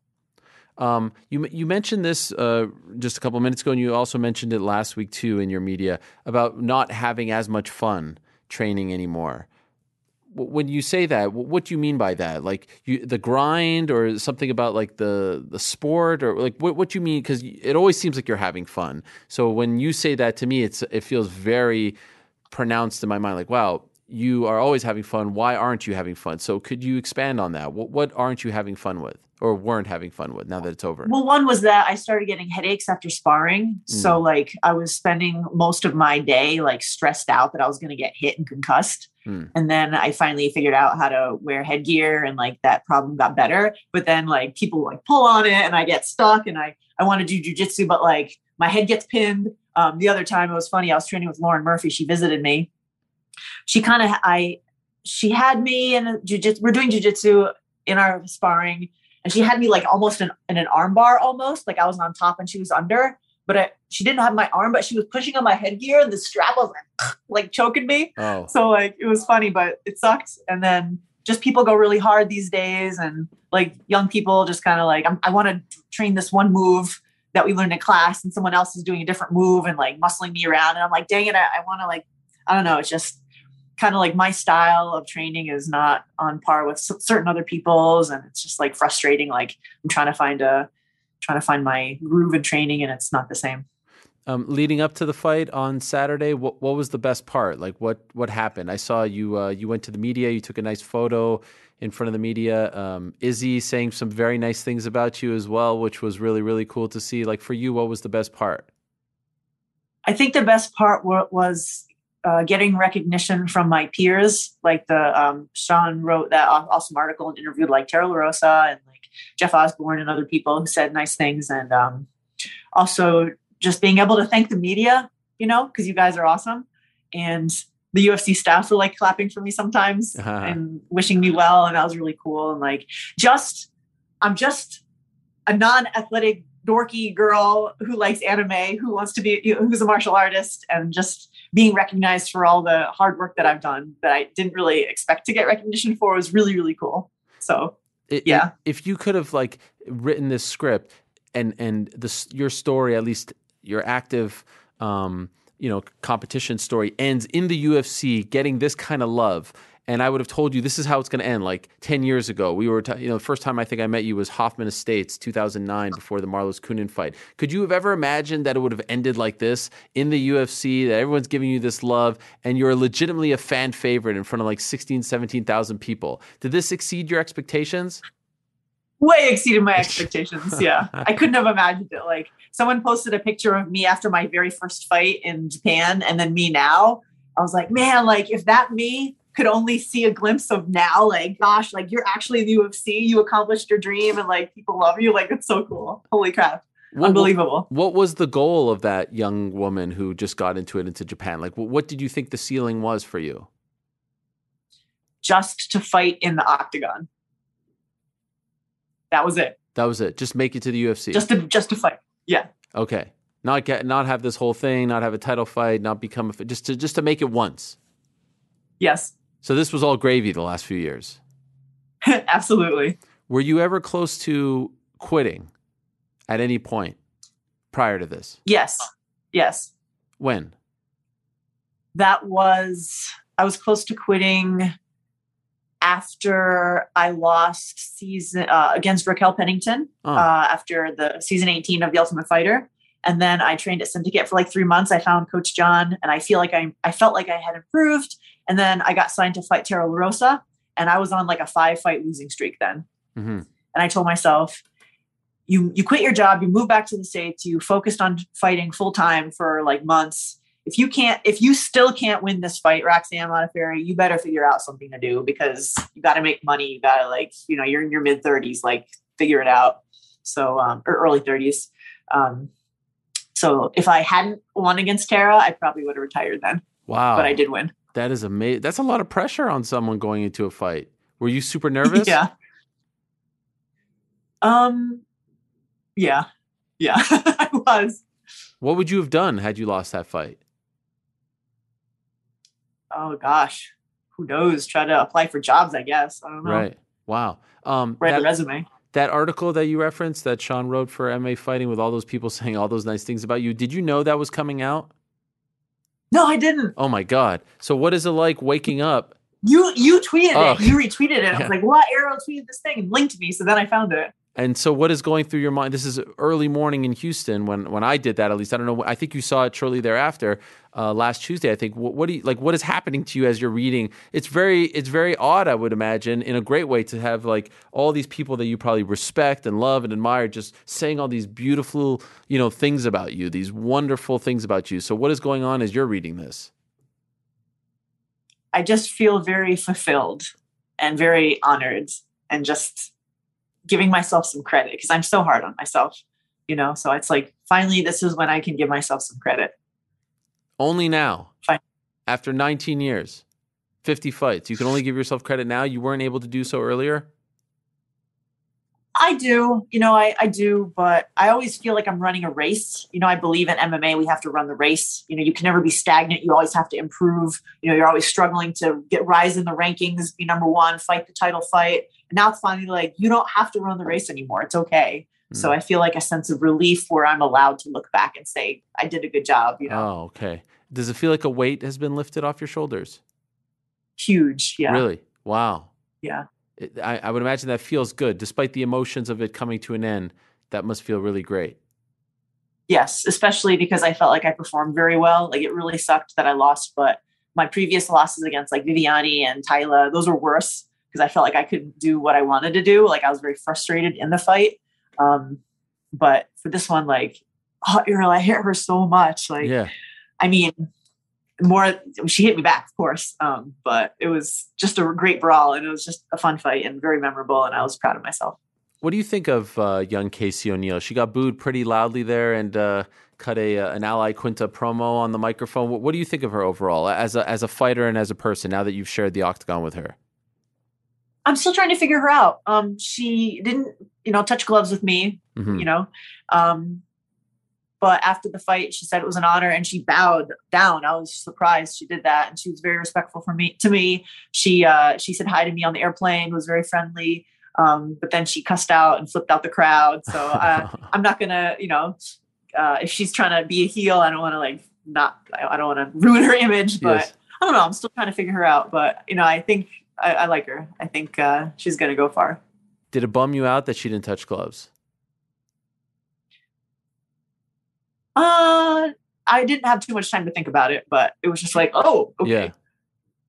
Yeah. But I mean, I totally forgot to step on the scale, and I strode straight toward her at the weigh-in. So I kind of showed aggression as well. So I didn't mind too much. That is true. That is true. You were on the same flight together to Houston? No, we were on the same flight going home. Oh, like yesterday? Yeah, like she was like right across from me. Oh my God. What was that like? I sat there staring, wondering how she got her hair to stick up in a bun for so long. Wow. Did you say anything to each other? Yeah, she said hi to me. And that was it? Yeah. All right, fair enough. And so, all right, so I remember talking to you at the very beginning of this training camp, once the fight got announced and you made the announcement. And I'm just curious about, I do this sort of thing where it's like, oh, this is my last time doing this. Like if I know a chapter is ending in my life, right? Were you that way in the build up to leaving for Houston? Like this is my last time doing the last sparring, last this. And if so, how were you throughout this training camp? Were you a ball of emotions? Were you just kind of focused and didn't let it, how would you describe the way you handled all these final moments leading up to the fight? Mm-hmm. Good question. The way I handled it was I wanted to make sure I wouldn't regret anything about my choices or my actions. So I wanted to make sure if I had to make hard decisions, I'll make them, but I just didn't want to regret anything, Mm-hmm. So at the end of the day, I'm very pleased with my decisions. And yes, I was, allowing myself to feel the emotions of it. Like, oh, this is my last week. Like, this is my last sparring session. And I tried 100% effort. And then it was over. And I was like, yes, I did it. It's done. I don't have to worry about getting punched in the head again, unless I decide to train with, my friends. Yeah. Pretty much that'll be the only time, like if I need to help them with their fight camps or whatever. But I don't have to stress about martial arts as my job and income. Like I'm excited to just do. But anyway, to go back to your question, yes, I was allowing myself to enjoy each moment and tell myself, yeah, it's my last one. Do your best, and then celebrate it when I finished. I'm curious, I feel like this happened, but did other fighters come up to you throughout the week and say anything to you, and any of those interactions stick out? Yes, actually, Jordan Levitt, the Monkey King, uh-huh. he turned into a big part of my camp, near the later half. He helped me spar. We did some private sparring sessions with him and a couple other people. He gave me different looks. Like we've been teammates for like 8 or 9 years, and he's always bigger than me, but we do jiu-jitsu together. But anyway, after the fight, he had said that I was the reason he came to Syndicate because he saw me fight on The Ultimate Fighter and then came to Syndicate. Wow. And he looked up to me as like someone who wasn't afraid to be themselves, because he's also kind of like nerdy and, awkward sometimes. Uh-huh. So I was like, wow, cool. Like I hadn't known that he came because of me. And I was like an inspiration, and like people sometimes call him the male Roxy or something in the UFC. So that was really cool that I had that effect on him. So that was something that I remember. That's amazing. And then what about like other fighters who were fighting on the card? Did people come up to you all week in the hotel and stuff like that? 271 card fighters.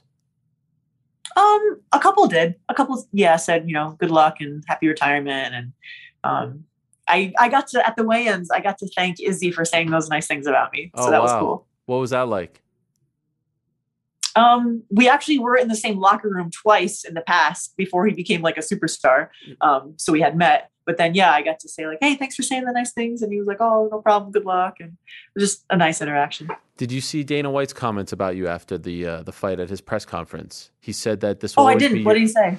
He said essentially that, that they love you and that this will always be your house, that the UFC will always be your house. Oh, that's so nice. Okay. Did he say anything to you privately after the fight? I didn't run into him after the fight. He said, shook my hand and said good luck before the fight, of course. Okay. And so now that this chapter is over, you're going to be teaching jiu-jitsu, right? You're still going to be in combat sports. I know your fiance competes as well. Do you have any goals, aspirations completely outside of the combat world that you're going to tackle or want to tackle? Let's see. I haven't quite finalized or figured that out yet. So, but I do want to do jiu-jitsu, teach jiu-jitsu. I want to finish my 3rd book. I'm like almost done. So hopefully I will publish that, this year sometime. What is it about? It's a sequel to my memoirs book. So Memoirs of a Happy Warrior 2. Wow. Wait, so this is your 3rd book. What was what was what was the first book?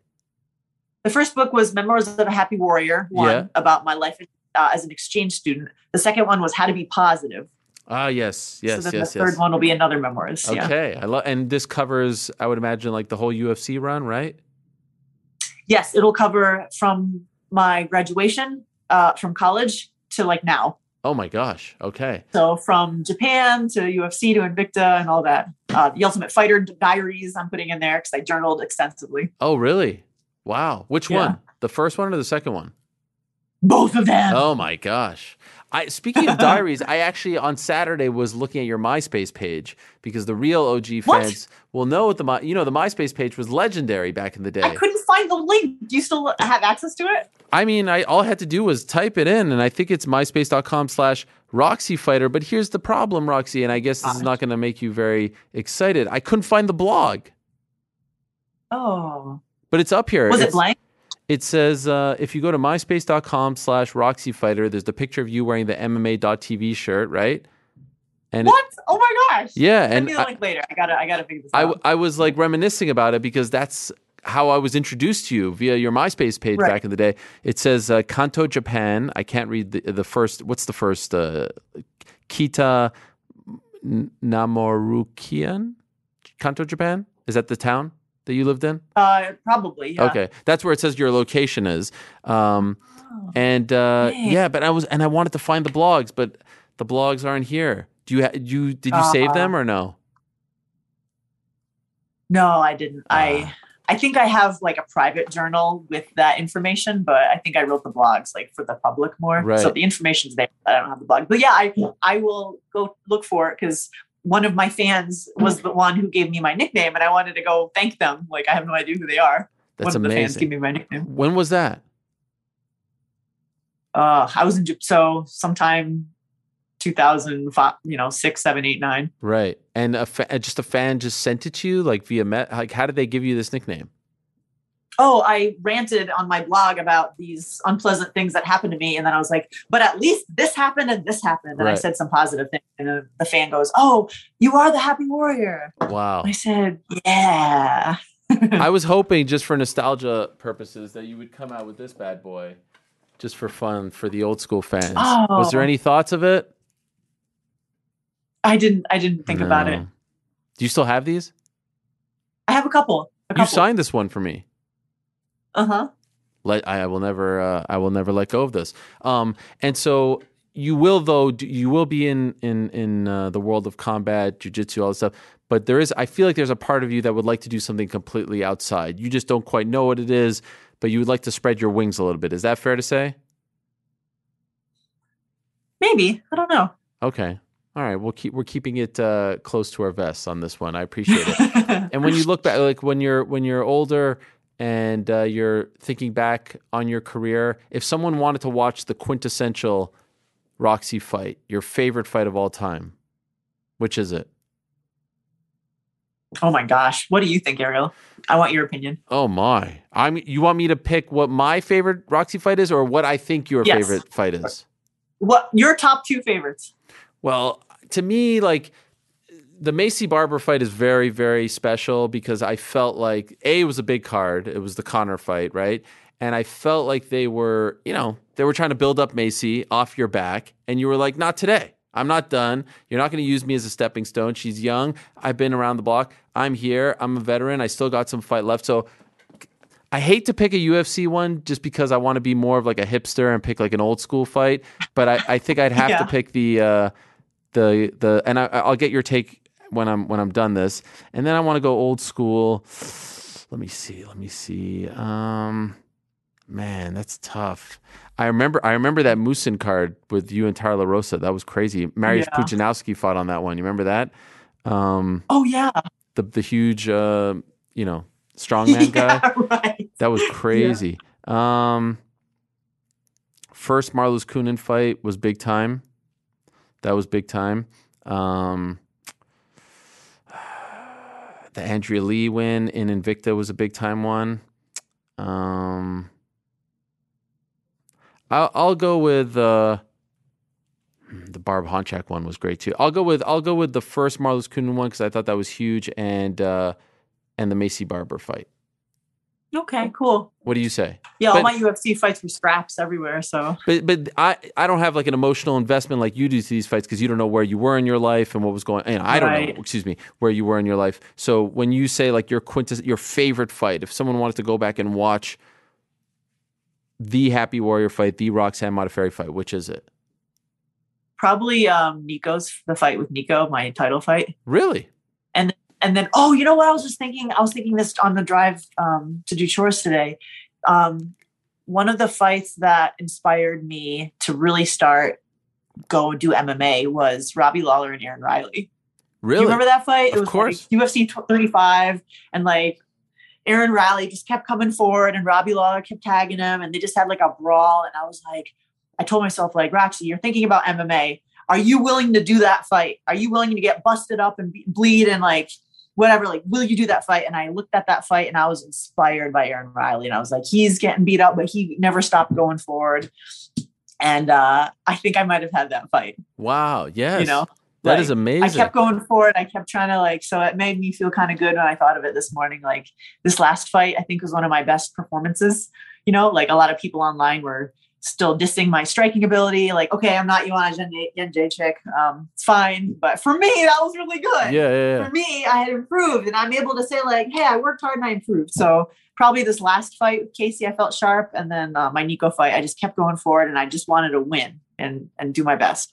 So first of all, the way you speak of that Aaron Riley fight and how you say like, oh, this last fight was that fight, that's your career. It's not just the fight. Like you just kept going forward. It's really symbolic of your career. However, Roxy, and this is also symbolic of you, you picked 2 losses. You can't pick 2 losses. Why would you pick 2 losses? You picked 2 fights that you lost as your favorite fights. That makes no sense. You got to give us a victory. I was, okay. Barb Honchak. Barb Honchak? Why? Yeah. Because I overcame this loss that I had 7 years ago, and I did really well, and I took her down, and I managed to finish the fight. Okay, that is a good reason. In conclusion, what do you maybe something that you didn't have a chance to say? Is there anything you want to say to the fans, to all the people who have supported you for all these years and have been watching you and had your back through the good times, through the bad times? Anything you'd like to say to those people? Yeah, you guys are like my friends. Like, don't stop watching me. I'm still going to go on adventures. I'm still going to post on social media. I'm still going to entertain you guys. We're together. Like I'm your fighter girl. Yes. I'm Roxy Fighter. I'm your fighter girl. So don't stop watching. It's only crossroads. We're still going. I love it. And I'm happy to hear that. And I want to congratulate you on an incredible career, Roxy. It's really been amazing. I'll never forget the first time I met you in Hoffman Estates outside of Chicago. And you knew who I was, and that blew my mind. I was like, at that point, you had been fighting, for almost a decade. I was like, you know who I am? That blew my mind. You were so nice. You were always so nice to me.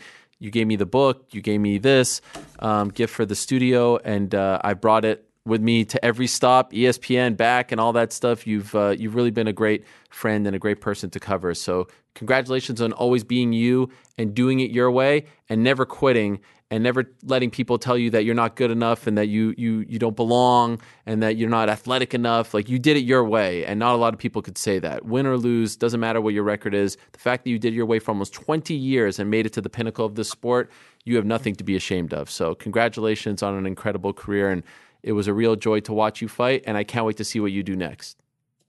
Thank you, Ariel. All right. I will talk to you soon. All the best to you. And again, thank you for coming on as always. And congrats on a great fight on Saturday. It was a really fun fight to watch. It was quintessential Roxy, if I could say so myself. So I appreciate it. Woo-hoo! Enjoy it and enjoy retirement. Thank you so much. All right. There she is, Roxanne Modafferi, the legend, the last of the OGs. That was a great tweet from Shayna Baszler, who's now doing big things, of course, in the world of professional wrestling. She wrote something on Saturday. I think I have it somewhere.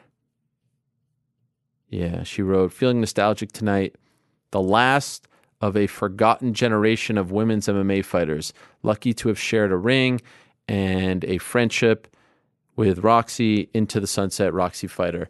And it's true. There was a period where, you see women's MMA now and you see people like, Ronda Rousey before and Gina Carano before, and now Valentina Shevchenko and Amanda Nunes and Juliana Pena and Casey O'Neill and all these great fighters. And you think that this was just always a part of the show. This was always a part of the sport. This was always a part of the events. It wasn't. You forget that not that long ago, not only were there no women in the UFC, there were no, it was just the odd Elite XC women's fight. There was the odd Strikeforce women's fight. There was Hook and Shoot back in the day with Jeff Osborne, who's referenced in that great article. And if you haven't read that article, and it's not an article, it's what can I put? It's like a feature. It's a quintessential Shaheen Al-Shadi feature where he talks to all these people who were a big part of not only Roxy's life, but the sport of MMA, women's MMA, about what she meant to the sport. And it's just amazing. It can really capture, if you're unfamiliar with her, if you haven't been watching, if you weren't following, if you're newer to the sport, like it can really give you a sense of why this person is so special. She doesn't look like your typical fighter. She doesn't fight like your typical fighter, but she was like one of those fun parts of the sport that made us all love it so much. So I'm sad to see her go, and I'm happy that she's going with her head held high and that she has no regrets and is happy to move on and has a weight lift. Whenever you hear someone say they have a weight lifted off their shoulders, that's nice to hear. So she didn't win that UFC title, but who cares? She got the fight for it, and honestly, I don't think anyone would have predicted that she would have fought for a UFC belt early in her career. And someone needs to do a documentary on those early days of women's MMA when they were just kind of like this forgotten part of the sport. Because remember, 2003, 2004, 2005, 2006, Ultimate Fighter, the sport is growing, but it's just growing on the male side of things in terms of notoriety and in terms of acceptance and attention.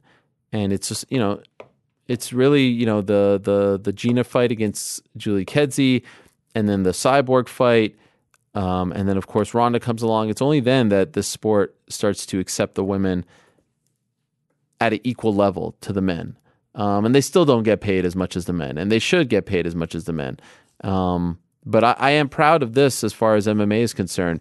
I love the fact that you can have an MMA card with 11 male fights, and then the main event, 2 females, and no one bats an eye. No one says it's a lesser fight. No one says it's a lesser, main event. No one, it feels to me, at least the way the majority of the fans that I interact with, it feels to me like women are viewed at the same level as equals as the men. And I don't think you can say that about every other sport. Definitely not boxing. I mean, look at the big deal that we're making about Serrano Katie Taylor, and rightfully so.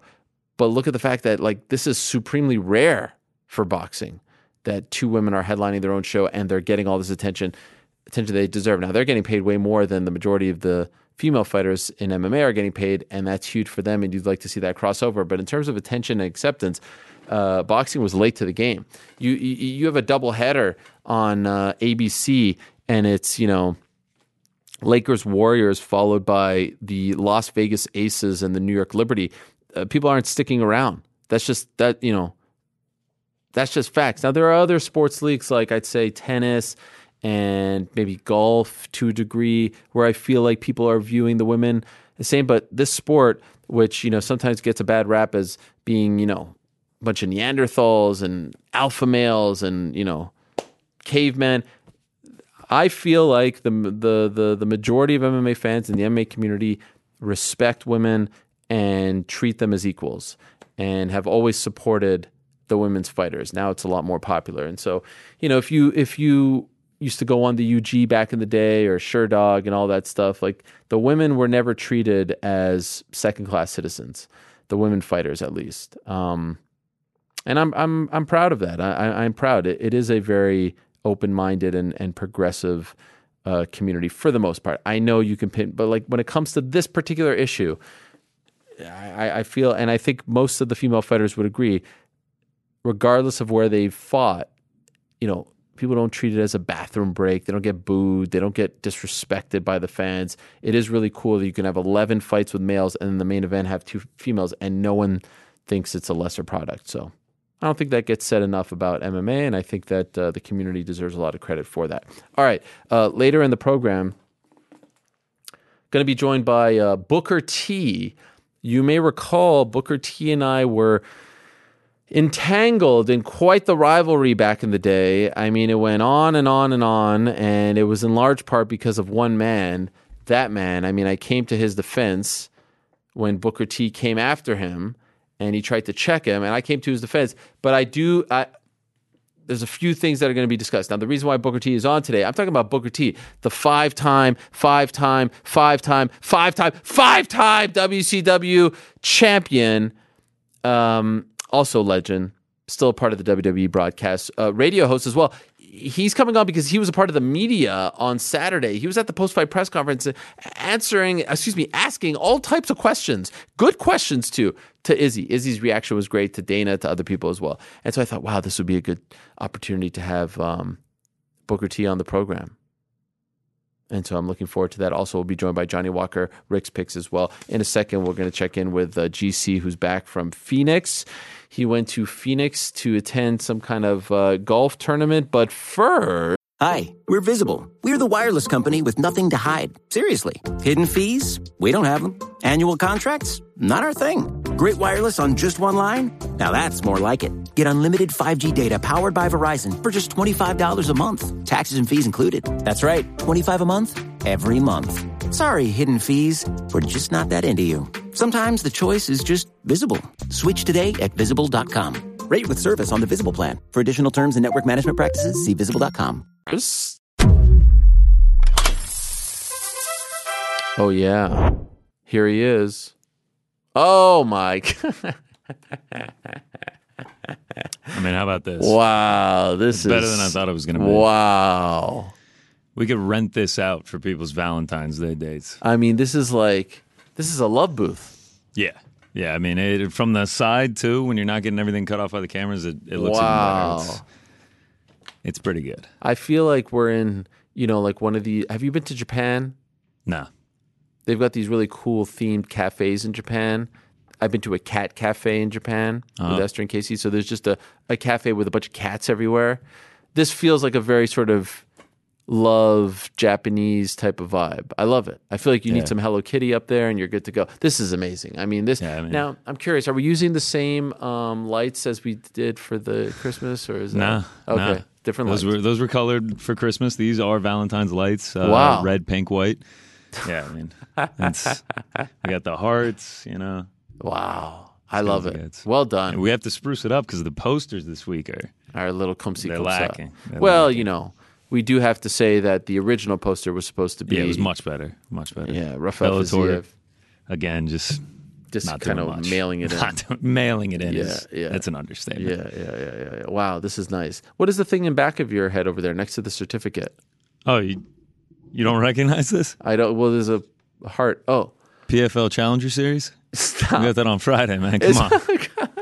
You didn't know that was coming up on Friday? I guess. February 18th. Yeah, that's right. Week 1, baby. Light heavyweights going at it. This guy, I mean, literally a year ago, you probably never heard of PFL. I mean, let's be honest. Now, no comment. And now I see you in the back, or I hear you in the back, like, I don't know what you guys were debating. Takedowns. Were you talking about Derek Lewis, Tai Tuivasa? What were you talking about? You were talking about something. Yeah, Joe almost cashed the ticket on Derek Lewis. I know. He told me. Poor guy. Yeah.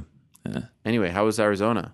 Yeah, it was amazing. It was a lot. I mean, I'm gonna need a couple days to recover from it. I gotta say, I can't believe this is such a big thing, and I can't believe I never heard of it until you told me. Yeah, I wish we could use the video on here. I wish we could show the people how insane that hole was. Nah, I mean, it was CBS. So. Oh, I thought maybe you took it yourself. Oh, no. Phone was kaput by the time. Really? Yeah. I guess I could have done a different one. Like the first golfer came through, we had been waiting there for like 5 hours. So like. What are you doing to pass the time? Chilling. How many people?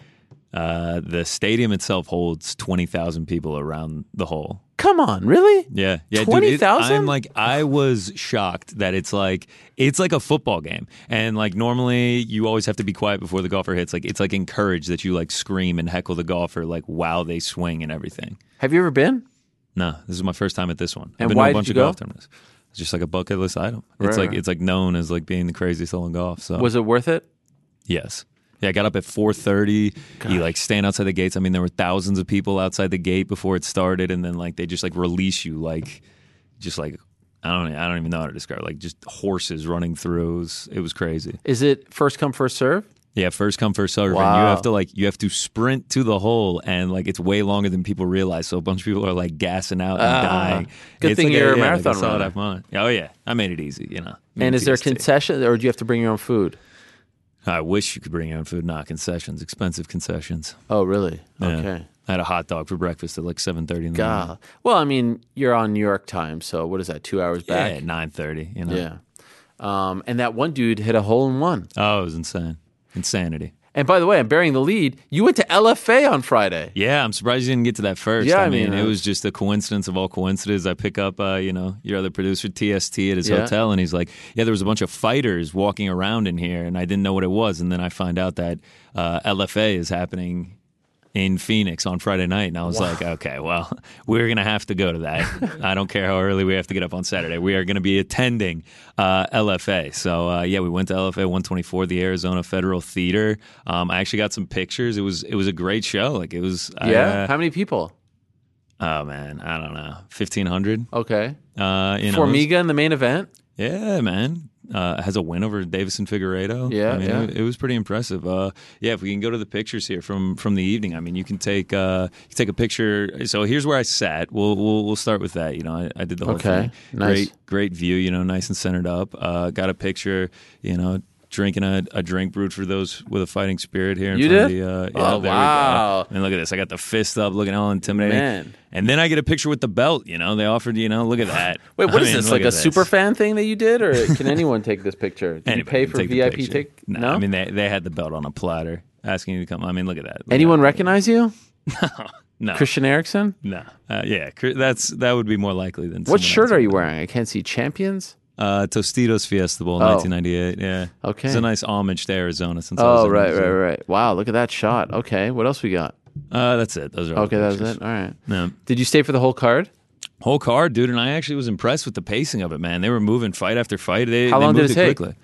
I mean, the main card probably took like an hour and 15 minutes. Oh, wow. I How mean, many like, fights total?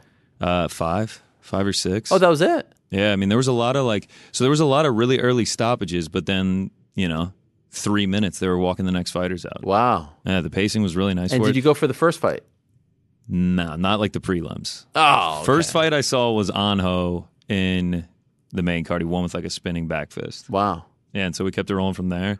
Wait, is that your first MMA event? First MMA event? Oh, my God. Your first MMA event was LFA what? What was it? 124. Wow. It was crazy, man. An event that will live in infamy. Yeah, I was betting on these guys, and like I was in the crowd with their families. Really? So, like, yeah. I mean, there was one dude, Ahmad Hassanzada.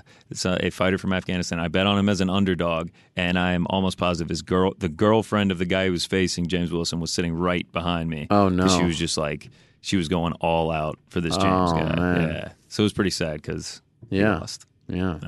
Wow. Okay. Well done. So you did that. Yeah, You went to great the time. golf on Saturday, and Golf then on you watched Saturday. UFC. I would presume you watched 271. Yeah. I mean, you're wearing the T-shirt. Oh, yeah. Is he and still? Yep. Yeah. Yeah, we watched UFC 271. It was fantastic. Did you go somewhere for it, or? Nah, stayed at the Airbnb. Nice big TV. Yeah. And then made it in time for the Super Bowl. Made it in time for the Super Bowl. Yeah, I mean, what a It weekend. was a jam-packed weekend. So how did we do? 271. We did good, man. Yeah. Yeah, we did good. We'll skip over the LFA results. We got like a quick little quarter units. We'll start with the UFC. We'll go to the big show. This is your time to shine. You do whatever Well, you we want. said we needed a big weekend. Yeah. We said we needed a big weekend, and that's exactly what we got. We'll start with the singles here. We sweep these up. Carlos Ulberg. I know New York Rick is upset that I cashed the Ulberg ticket. I know. He's very anti-Ulberg for some weird reason. I know. He's a hater, but he got it done. Jared Cannonier gets it done as well. A nice little start with the singles, and then we move on to the parlays. Clean sweep of the parlays. We clean up good, except for the air fryer. We hit the 3 big ones, and then we come one short of the air fryer. Just like Joe, if Derek Lewis had got the knockout in that exchange, Damn. I would have had a perfect night. Wow. Yep, Derek Lewis getting the KO away from having a perfect night. Yeah. I mean, look.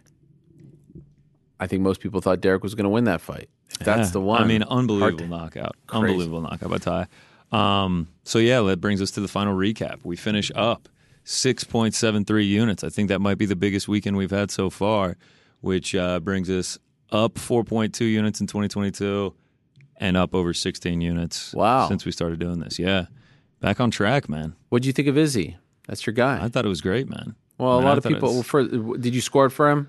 Yes, yeah. So I got a little bit worried with like a recency bias at like nearing the end of the fight, but then like I rewatched it, and I mean like you had to be worried like if you were cheering for Whitaker that he was going to get finished. Like like I was worried about the over 1.5 cashing for a second there, that Izzy might just finish him. I mean, he came out dominating, and then it started to get closer as the fight went on. But we talked about it like Whitaker with the takedowns, when he got his back, he really wasn't doing anything with it. I mean, Eugene Bareman said it as well. Like, I just don't think he did anything to warrant, like, you know, big points coming for him from the judges. So, yeah, I think Izzy got it done. The main thing that actually concerned me, not that I was rooting for one guy over the other, but, you know, it's Texas. So you can never really... There were some funky ones, right? There were some funky. I mean, scorecards. Not to go against Roxanne. I know she was just on the show. The split decision. Like, I was sitting there because I had Casey O'Neill, and I was like, "Oh my god! Like, are they actually going to give this to Roxanne for a second?" And that was weird. I wish, you know, the reason I didn't even bring it up because, like, who cares? Ultimately, she didn't win the fight, and I think any sane person thinks that she didn't win the fight. I wish they didn't focus on that. I get why you focus on that on the broadcast, but as she was walking out. You know, like, could we just like pause the judging commentary for a second and just sort of appreciate this moment? But yes, I mean, there's a bigger issue there because another guy scores a for Roxy and all of a sudden the wrong person wins. Exactly. And you don't want that. So I mean, Texas is just a weird place. The weirdest part about Texas is like a lot of people just don't have a lot of experience there and they give them these opportunities to be on, you know, these big cards. The weird one about the main event was Mike Beltran, who's I know he's a ref and judge, but historically he's more of a ref than a judge. He was a judge for the main event, and I didn't really agree with his scorecard either. But again, in the end, the right person won. So you're sort of playing with fire. But I thought Izzy was fine. I mean, I don't know. Was it like? Is it the first fight that you're going to put on, you know, your phone or computer or TV to show someone why you love Izzy? No, but Whitaker's really good and he's really tough. Well, he's amazing. Like he's. Beyond Izzy, he's 11-0 as a middleweight. Yeah, like the only person he loses to is Adesanya. I mean, I agree with you. It wasn't like the most insane, like compelling fight, but I mean, it was two just super high level guys going at it. I mean, I enjoyed it. It's an interesting thing because Izzy now is 22-1. I wonder if he was 23-0 and never moved up, if people would be making a bigger because now you'd be like, oh, he's a few away from, you know. Challenging Khabib's record, undefeated. Yeah, that one, you know, and again, one blemish, man. People love the O. They don't regret it, and he dared to be great. But I wonder how people would view him if he was on this Monday 23-0 as opposed to 22-1. You know what I mean? Yeah. I mean, imagine if he had won the Jan fight. That. Yeah, or double that. champ, 23-0. I mean, then you start talking about like, you know, he starts getting thrown in the GOAT conversation and everything. Yeah, people are debating like who's the biggest draw in the UFC now as far as the champions are concerned. And I mean, here's the thing. Usman, I think his pay-per-view, so the champions are Davison Figueiredo, Aljamain Sterling, Alex Volkanovski, Charles Oliveira, Usman, Adesanya, Glover Teixeira, and Francis. It's not let's just call it like it is. The UFC has had a bigger crop of draws as far as champions in the past, like more fighters who were draws champions. This is not their strongest lineup in terms of draws who are champions. You know what I mean? Yeah. When you had like Jones and Conor and all this stuff. Female, of course. Conor said something, speaking of McGregor, how Izzy is a performer. Like that, he tweeted something out about that, like one of the last true performers in the UFC. And I kind of agree with that. I like watching Izzy because he is like a performer. Like he's always got a cool walkout. He's always doing something crazy, like the rock paper scissors to start the fight, like just like things like that. Like I mean, I just love watching him fight. I mean, I think I would probably say he's the biggest draw. Oh my god. I totally missed the rock paper scissors. Oh, you did. How he has the like presence of mind in those moments to do those things. He always has different things planned, like when he's flipping through the book, writing down what Bruce Buffer's saying. When he does like the arm, like he's cocking the gun and everything. Like he's always got something up his sleeve. Oh my god. Anyway, I was thinking about this over the weekend. So I think if you actually looked at the numbers that Usman has drawn as of late, or drawed or drawn? I feel like my brain isn't working today. Drawn, right? Drawn? Yes, drawn. Is it drawn or drawed? Drawn. Drawn. What the? Anyway, Usman has benefited from the fact that he's had two amazing rivals, right? Amazing rivals who can sell fights. Colby Covington can sell a fight, right? He's had two fights against him. This guy named Jorge Masvidal, he could sell a fight. He's had two fights against him as well. He's had 4 heated fights as a champion, right? And so I think he's benefited from that. Izzy hasn't had that just yet. And that's not a knock on Whitaker, but Whitaker isn't that, like Masvidal's a big star. Covington brings... So I think Izzy's a bigger worldwide star than Kamaru Usman. I just think that if you look at the numbers, it won't reflect that because historically in this sport, it takes 2 to tango. You need that second guy, right? Just ask Jose Aldo, just ask Anderson Silva. Anderson got Chael, Aldo got Conor McGregor, and we could go down the list of other guys over the years. And so this debate over like, is he a draw, is he not a draw? Izzy's a draw. The top 3 guys in the sport, arguably as far as champions who are draws right now, are probably Usman, Izzy, and Francis. And I would say of those 3 worldwide, Izzy's the most well-known and liked. He just hasn't had that other guy. He hasn't had that other guy to elevate him. I don't know if Cannonier is that guy. I don't really know if I don't know if Cannonier is that guy. No, either. But I don't really know who in the middleweight division. That's the problem. That's what I was just going to say. Like Strickland could probably bring Strickland's not that guy. You don't think he can bring like crazy press conferences and like all his fans like backing him and everything?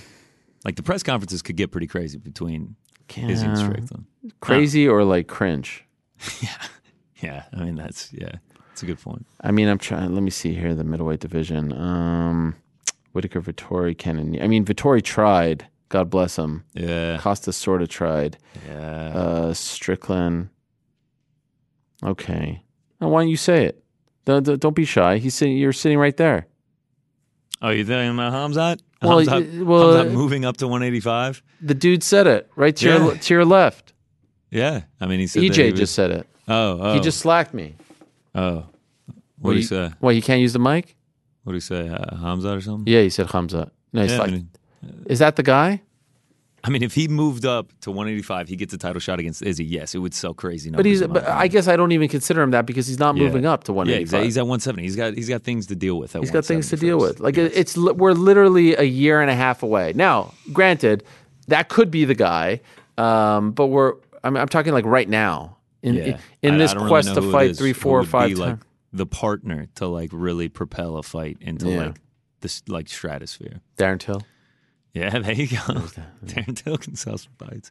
A lot of people hit big this weekend. Oh yeah. Go ahead. Sorry, I tend to go long. And, No, I like it. I like the discussion. I don't really have like a ton of friends that I can have these discussions with.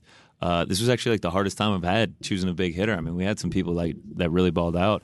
We'll start with the first one. Informal Cap 5981 on Reddit. I mean, this is just crazy. 6 legs plus 54,233 turns $20 into over 10 grand. Holy smokes! 6 legs: Arlovsky, Bobby Green, Moicano by sub, Jared Cannonier's second round finish, Tuivasa by KO, Adesanya by unanimous decision.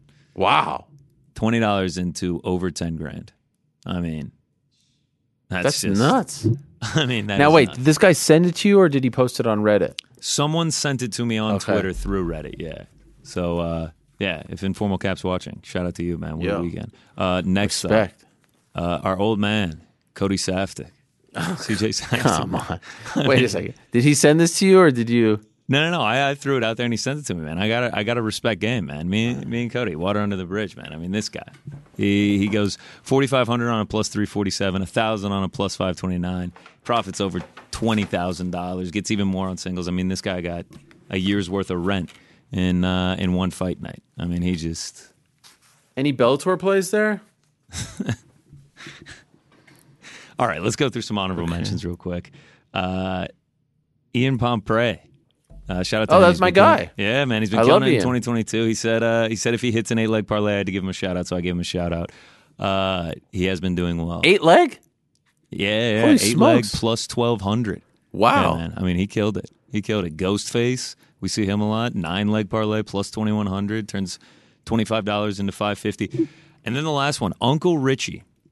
So this guy went 13 for 13, had a plus 218,328 on the line going into the main event.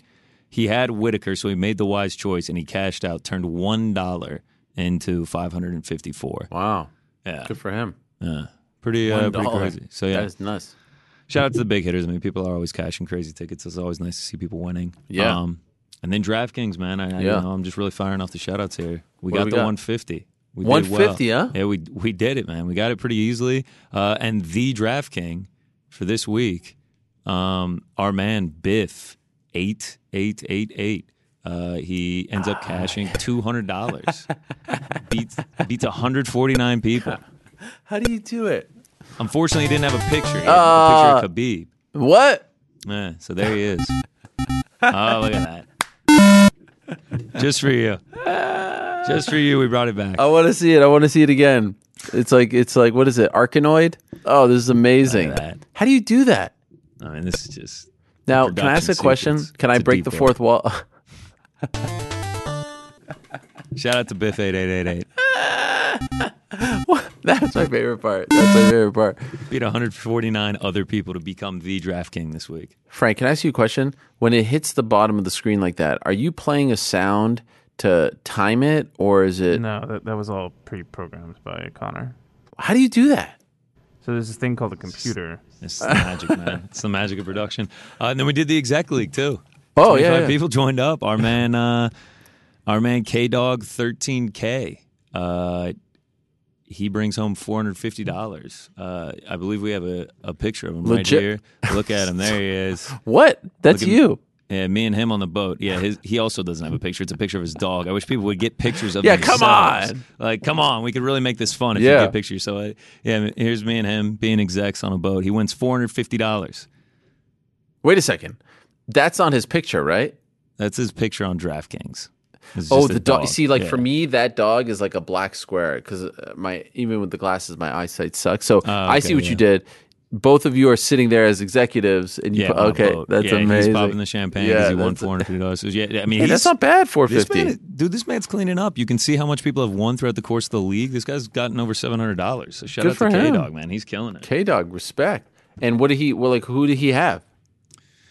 Oh man, I should have written that down. Okay, cool. Should have taken the time to write that down. So how many people made it to that? 25? Yeah, 25. We might go bigger on the exec league, man. It filled up fast, and people were asking for open spots. But what do you think? 50 for Masvidal? We could do 50. Oh yeah. Let's go 50 for Masvidal, and we'll go full 200. Yeah, we'll go big for March 5th. Is that bad when I do that audio wise? Nah, man, it's music to my ears. All right. Well, I'm excited. You don't. We're kind of new to each other's lives, but this next interview could go sideways. I just want to let you know. I'm looking forward to it. I'm still not sure if Booker likes me or not. Booker T. Huffman? Yes, Booker T. Huffman, the 5-time WCW champion.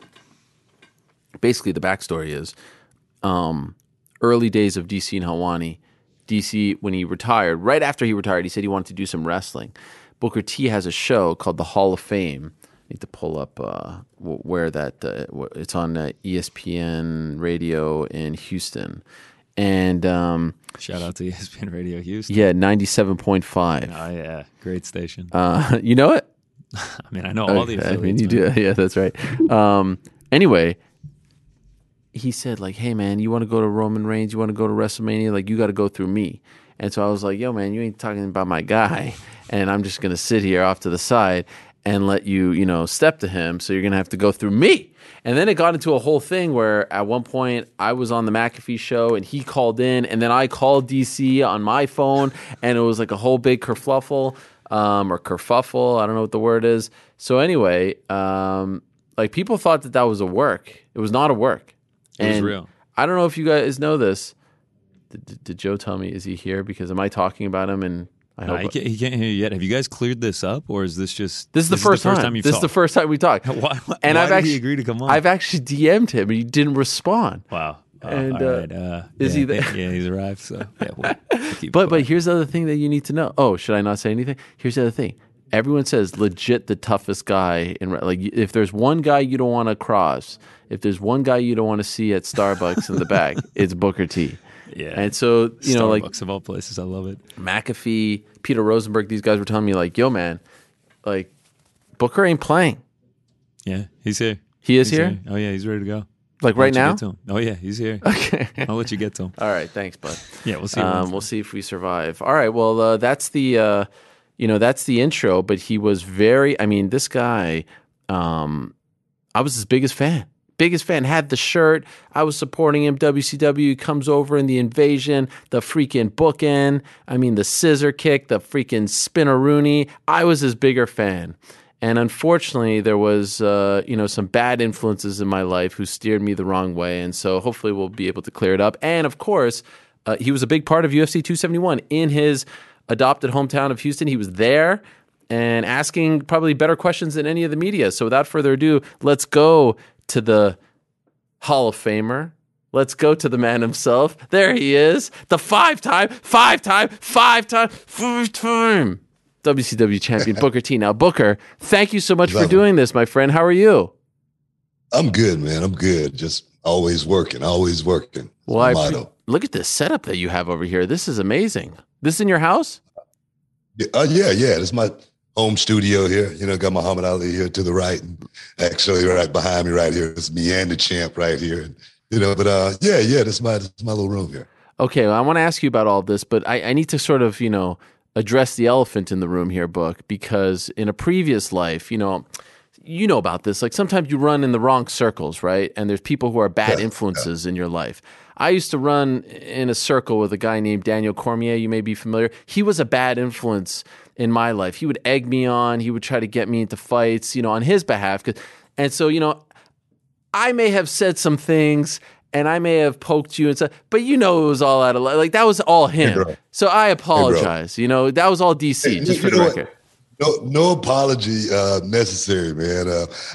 That's what men do, man. Men are very confrontational. Everybody always talk about when they hear about a fight happening in the locker room, and they sound surprised about it. And I'm like, man, come on, it's a lot of testosterone flying around. Fights do happen sometime when you got men involved, and I look at us both as men. That's right. Alpha males, dare I say. He's a beta, we're alpha. And he was trying to egg me on to start a beef with you.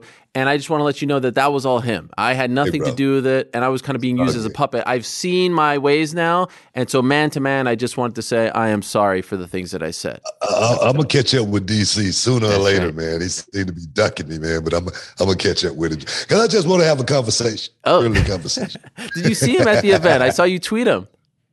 Yeah, I didn't run into him or anything. He was busy, man. He was running all over the place, and I totally understand when you're in that environment right there and you're in that work mode. You're always about business. Okay, fair enough. All right. Well, I'm happy that we addressed that off the top. I'm very happy that you're here, and I have to say, I'm watching the post-fight press conferences and whatnot, and I obviously hear your voice. You're asking great questions back there. So, and I know you do the show with Brad. ESPN Radio 97.5, the Hall of Fame. You guys talk MMA and pro wrestling. But why did you want, you're freaking Booker T, man. You're a legend. Why did you want to sit with the media and not, in the stands and just enjoy the fight? Well, actually, the media got the best seats in the house, man. I mean, we're cage side. That's right. Of his media. That's something I've always had a passion for, is boxing, MMA, just combat sports in general. I'm sure someone asked Frank Sinatra, why was he a photographer at Muhammad Ali and Joe Frazier's fight? I'm sure it was because he loved it. I don't think it was because of the money or anything like that. And for me, just say, for instance, I know what my career was all about, and it was trying to make people feel a certain way. And when I watch those guys, they make me feel a certain way. So for me to, just be a part of that world up close and personal, it's a dream come true. Wow. When you see Izzy's reaction to you like that, right? Like he is genuinely excited after his big fight that he is talking to you, that you're there asking him a question. How does that make you feel? Humbled. In a word, just because it takes sometimes guys like that to keep guys like me relevant. And I understand that. I get it. It's just like Bad Bunny, writing the song Booker T and then winning the Grammy. That just opened up a whole different genre. And I'm humbled. So for Izzy to actually, pay respect to Booker T. It just lets me know how I made him feel as a young kid growing up. Hopefully one day, hoping to aspire just like I did. Do you ever see his spin-a-rooney? He's got a solid spin-a-rooney. Oh, yeah. Man. You could tell he was a fan, though. You could tell he loves, I wouldn't just say, what I did for him, but just the game of professional wrestling, entertainment. He's a performer. He's the Muhammad Ali of the MMA world. And I tell you, he's a generational talent. They only come along few and far between. So what did you think of his fight, his performance? Some said, it wasn't so entertaining. Some even thought, some like fighters thought Whitaker won. You were up there, cage side. What did you think of it? I mean, it was a close fight. I can't sit here and say it wasn't a close fight. It was very strategic. You could tell Whitaker went and changed a whole lot in his game, and he didn't want to go out the same way he did in the first fight. And you could tell, Israel, he was very, very cautious as far as his approach. He didn't want to get caught with anything either. So it was just a technical fight, but that's the way fights are. Every fight is not going to be that spectacular knockout or anything like that. Every fight is not going to be that fight that we look back in history and say, man, it was great. But the fighter, which I understand, it's all about walking out with a W. Right. And I thought he did enough. Did you score it for him? Based on what you saw? I did. I scored it for him just because I didn't think the takedowns from Whitaker was enough. He didn't actually establish the takedown enough or do enough when he actually got the takedown for me to actually sway in his way as far as that goes. Did you guys talk afterwards at all, like privately? Did you see him at the after the press conference? Any words exchanged? Is he? Yeah. Yeah, we talked, man, and it was real cool, man. Just how much I respect him, and he, like I say, he was a big fan, as you could tell. I knew he was. I'm one of those guys to where I know what those guys are feeling after a fight or after a big show, man. You ready to get out of there? You ready to get to the hotel? Right. Or you ready to get out to the bar and hang out and party? But I just want to, pay my respects for a second and say, man, it was awesome to sit here and watch you fight, and then to get a chance to ask a question to the champ as well was really, really cool for me. It was great, and his reaction to the question was tremendous as well. Just to see how he was shocked that you were there, and he was like, "What am I hallucinating here? This is great." What did you think of Houston's own Derek Lewis? I was shocked by that finish. I saw you ask Dana White a question about Derek Lewis as well. What did you think of that fight? Yeah, Derek, he's always been a guy that's going to come in and swing and bang. And my question was, maybe I formulated the question wrong. And it wasn't that I didn't think Derek Lewis had did a whole lot in the UFC. I just thought that every time he's gotten to that moment that's going to put him over the top. He's come up just a little bit short, taking nothing away from Derek Lewis or anything like that. But Tai Tuivasa, man, like he said at the press conference, he's young, he's hungry in the fight game, man. Any man that walk in that cage on any given Saturday night could be a winner or a loser, and Tai came to fight that night. When you see Ty doing his thing, do you get flashbacks of Stone Cold back in the day? I mean, it's very Stone Cold-esque in the shoe as opposed to, straight out of the can. But it looks a lot like the whole vibe is Stone Cold, right?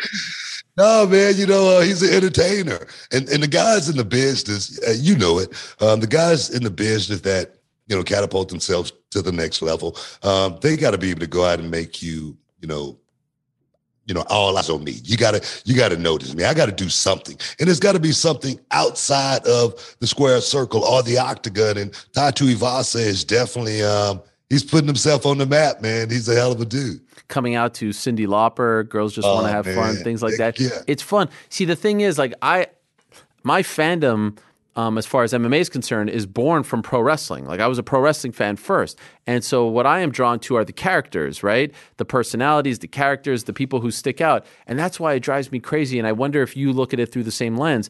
When you see them all wearing the same thing, they're all, they're in a uniform, so no one can stick out. Imagine if, you and Stevie Ray back in the day are wearing the same thing as, the Rock and Roll Express. And Ric Flair can't wear his outfit and he looks like Hulk. You can't do that in the fight game, right?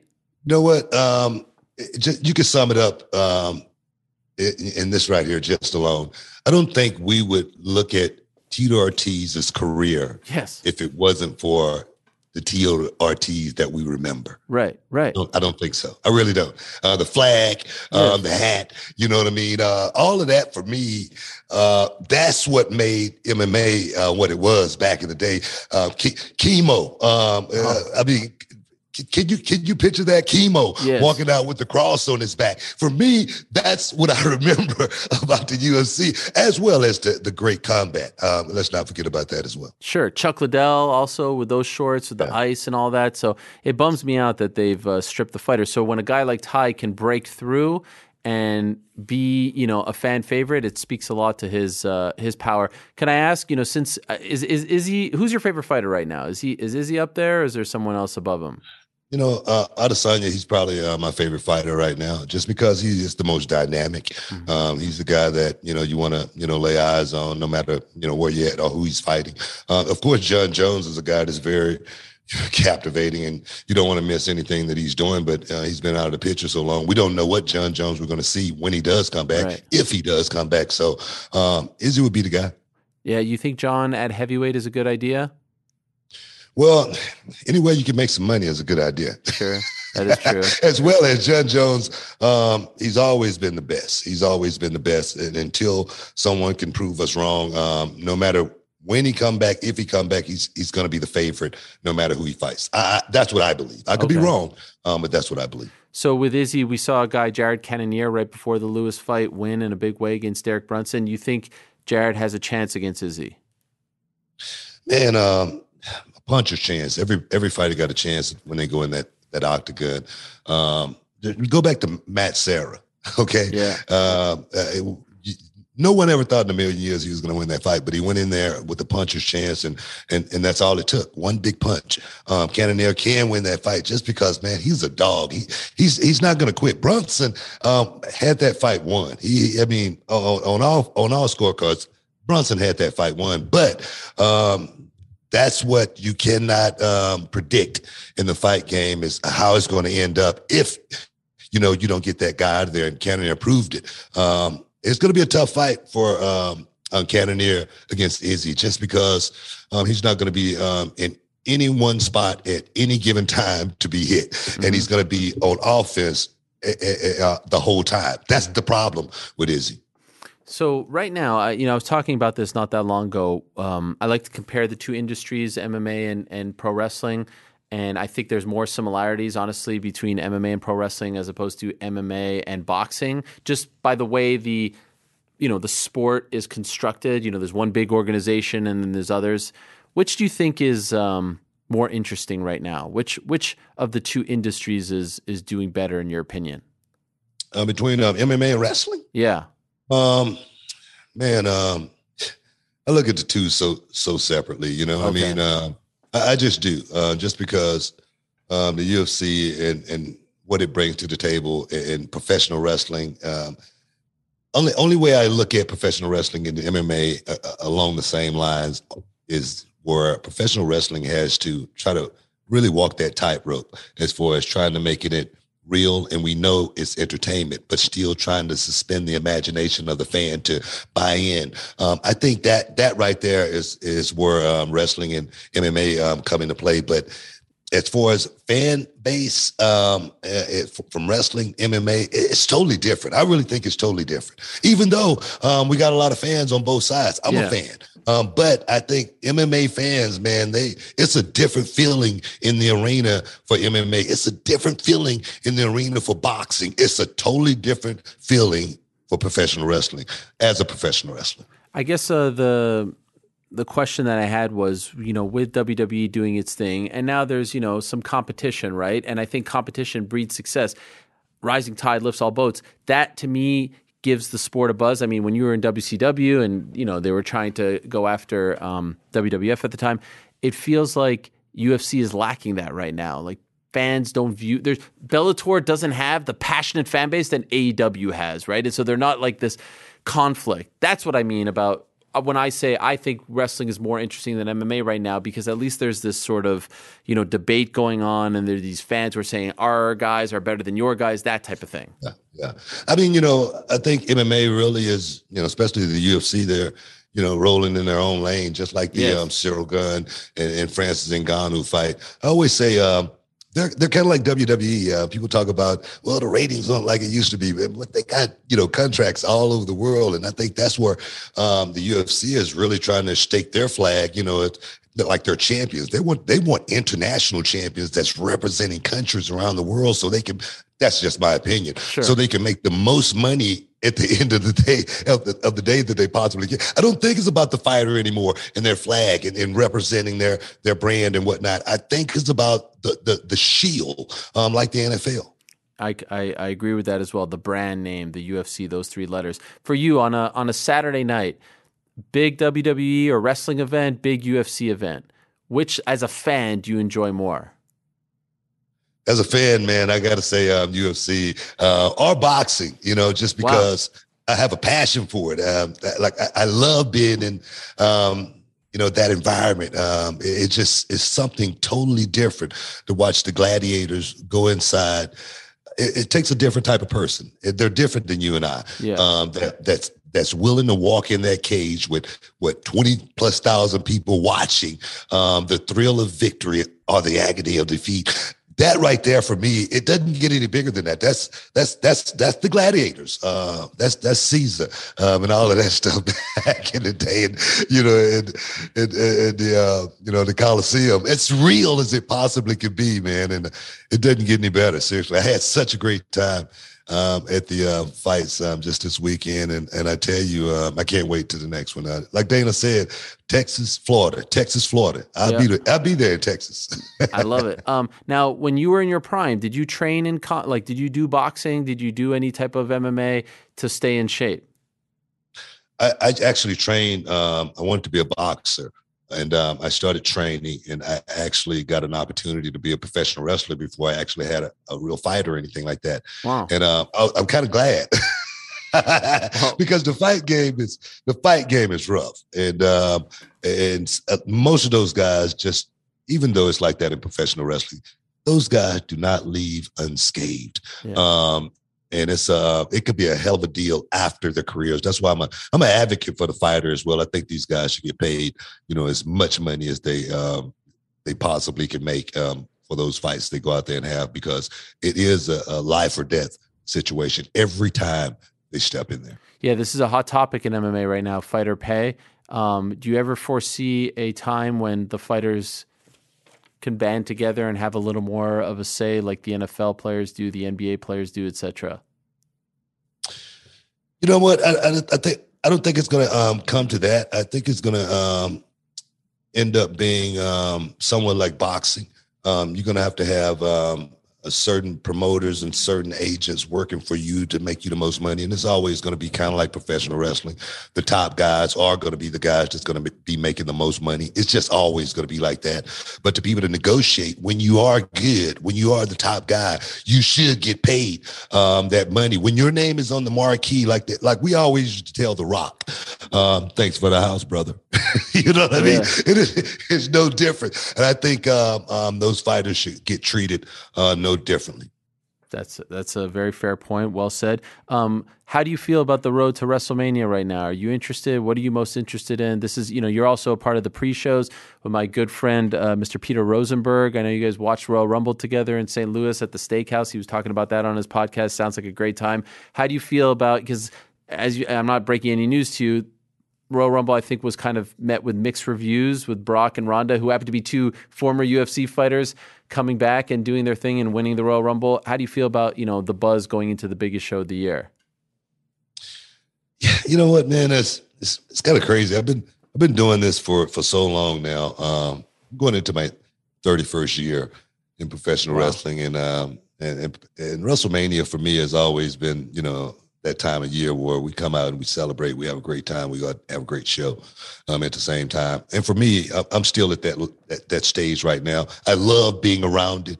I love watching the young guys come up and do their thing. And I'm going to be there to make sure I give my words of wisdom as far as what's going on. But I got a lot going on that weekend myself. Reality Wrestling, we got four shows going on with World Class Pro. And we got an all-women show, the first inaugural Sherry Martel Classic. So I got a lot of work going on. I'm sure I'm going to have WWE duties as far as, autograph signings and whatnot. So when I do that, that time of year, it's time to put my hard hat on, go to work, get the work done, and get the thing over with, so we can get to next year and do it all over again. Fair enough. Do you like the role that you're in the company, or would you like to be doing other stuff? Like, how content are you with the role? Because right now, correct me if I'm wrong, you do the pre-shows, and that is that it? Do you work in the back as well?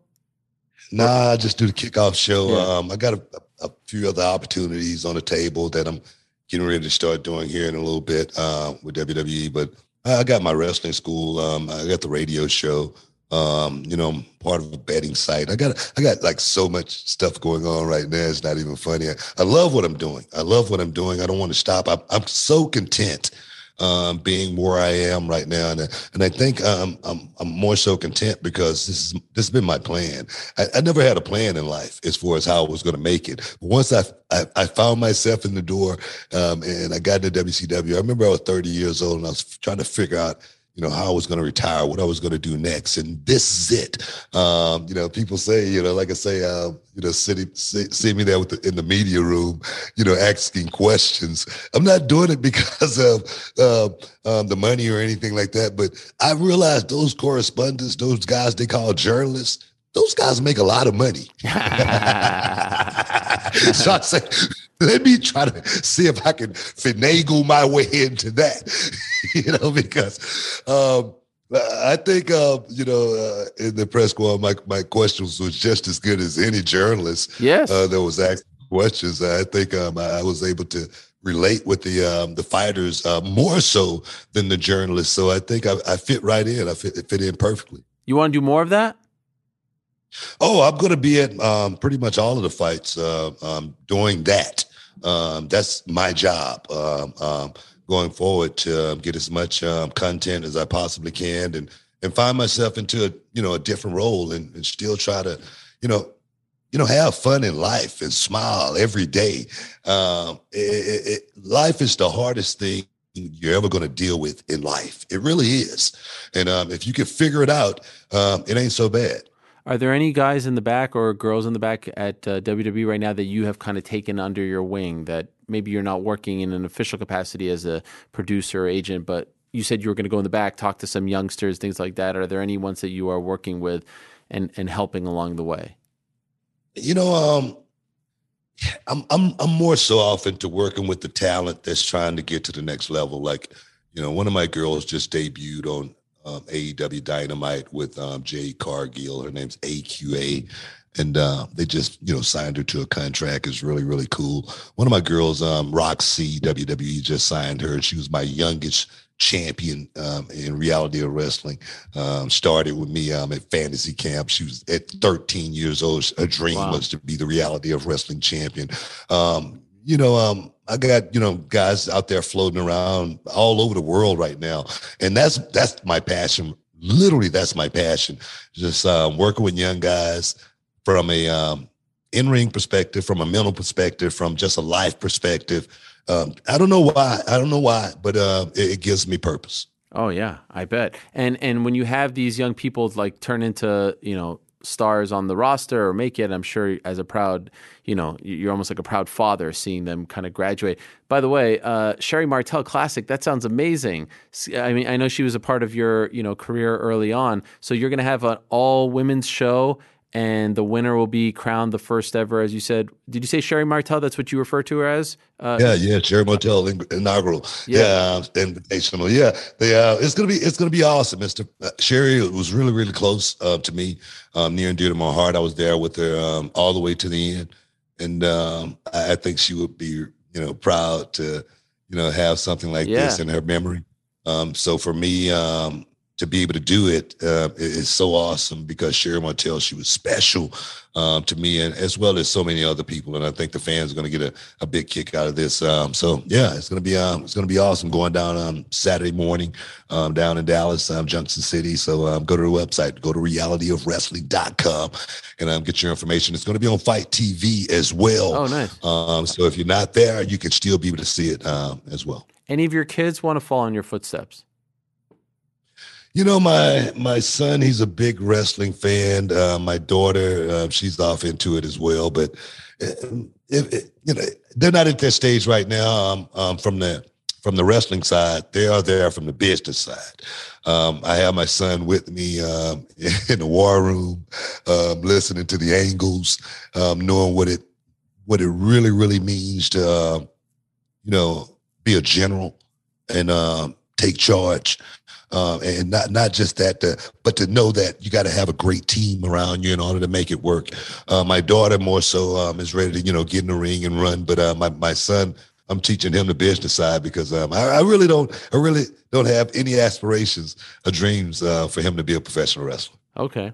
Two last quick things for you, if I may. I remember when you transitioned over from WCW to WF or WWE, and the hair was growing a little. I've always wanted to ask you this: is this still the same byproduct of the hair? Like when you had the hair kind of growing out a little bit, have you not cut it since then? I haven't cut it since then, man. Damn. It's just 21 years of hair right here. I'm trying to hold on to it and top. You know what I mean, man? They always say that's the first to go, and it's getting a little thin up there, but I work on it like it's a chia pet. Wow. Why did you let it grow? I say God got the clip. You know what? I say I have a saying, if you don't know how to keep up with the times will pass you by. I can honestly say this, and I believe it 100%. If I still had the flat top and the fade, with the little mustache, I don't think you and I will be having this conversation right now. I would have faded away. I would have, blended in with all the other old guys. And for me, I'm always trying to stay relevant because in this life, you don't have to be the top guy. You don't have to be top of the food chain. If you just stay relevant, everything will be all right. Wow. Okay. And how often are those like braided? Or is that like it doesn't move. It doesn't move. It's locked in. I don't touch it. I say God got the clippers. You know what I mean? And when he get ready to use them, I'll be ready to sit out in that chair. One of your most famous moments, of course, was the grocery store match against Stone Cold, or not a match, but like just the whole, whatever you want to call it. It was a match. It was a match. Okay, fine. If you want to call it that. What do you remember most of? Like, is there something that we didn't see about that shoot, about that day, that fans would get a kick out of? Because still, all these years later, people are talking about it. People love them. It's incredible. I think that's what's different about what wrestling is today. I love the business. I love what we did back then and how we tried to create and make fans feel a certain way. Today is totally different. It's kind of toxic, and the fans make it that way as well. But back then you had Stone Cold Steve Austin, who was a legitimate badass. And then you got Booker T, who's a legitimate badass. And we're doing an angle where Stone Cold Steve Austin is chasing me all over the place. He chased me in a bingo hall. He chased me in a confessional.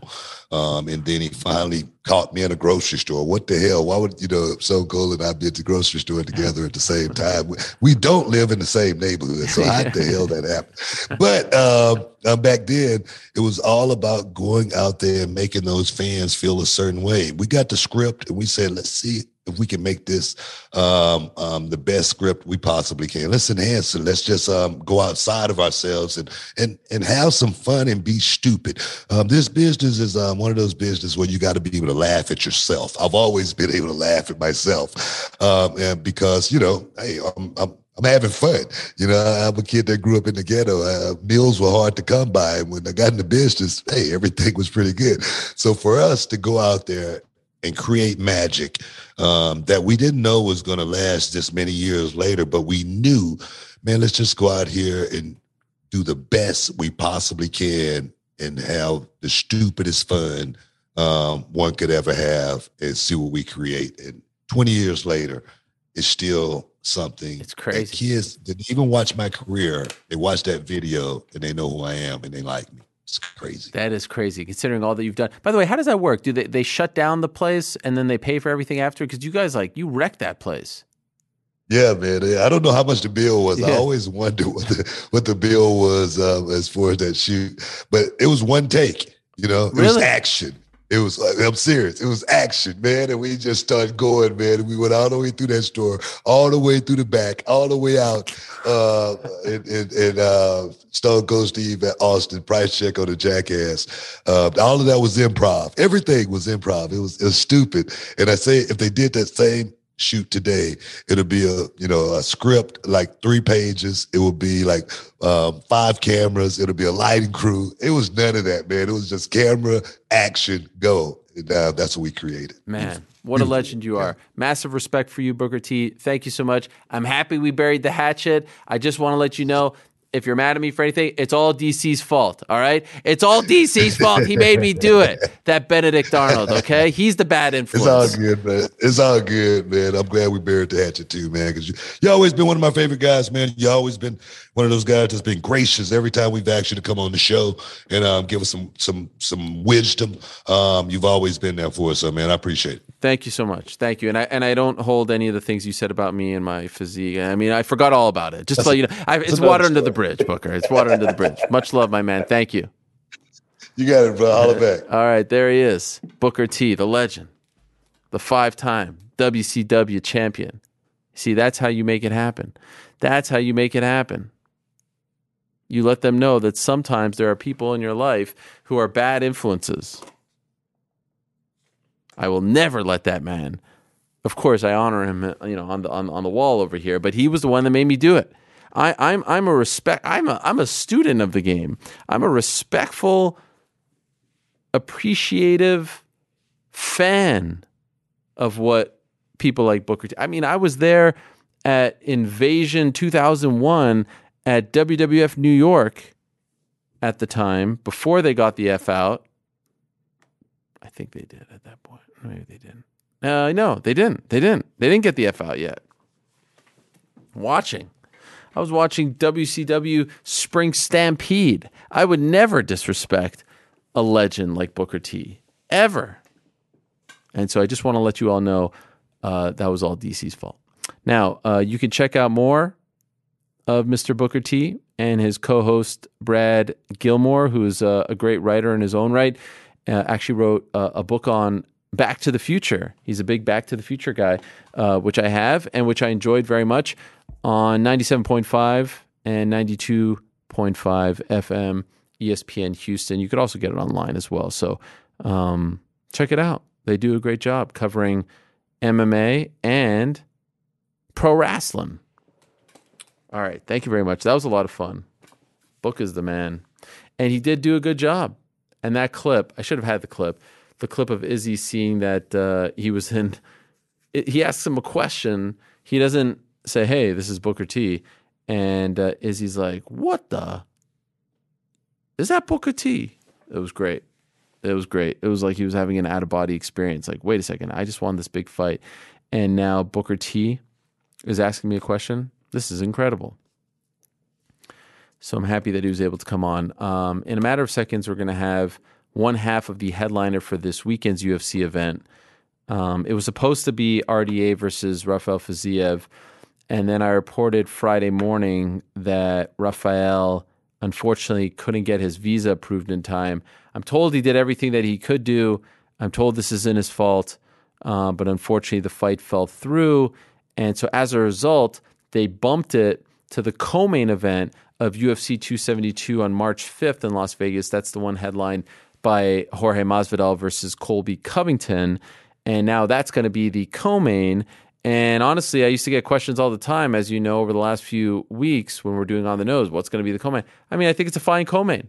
I think that card got bumped to another level. It got beefed up. It improved. And now on Saturday, it's going to be Johnny Walker against Jamal Hill.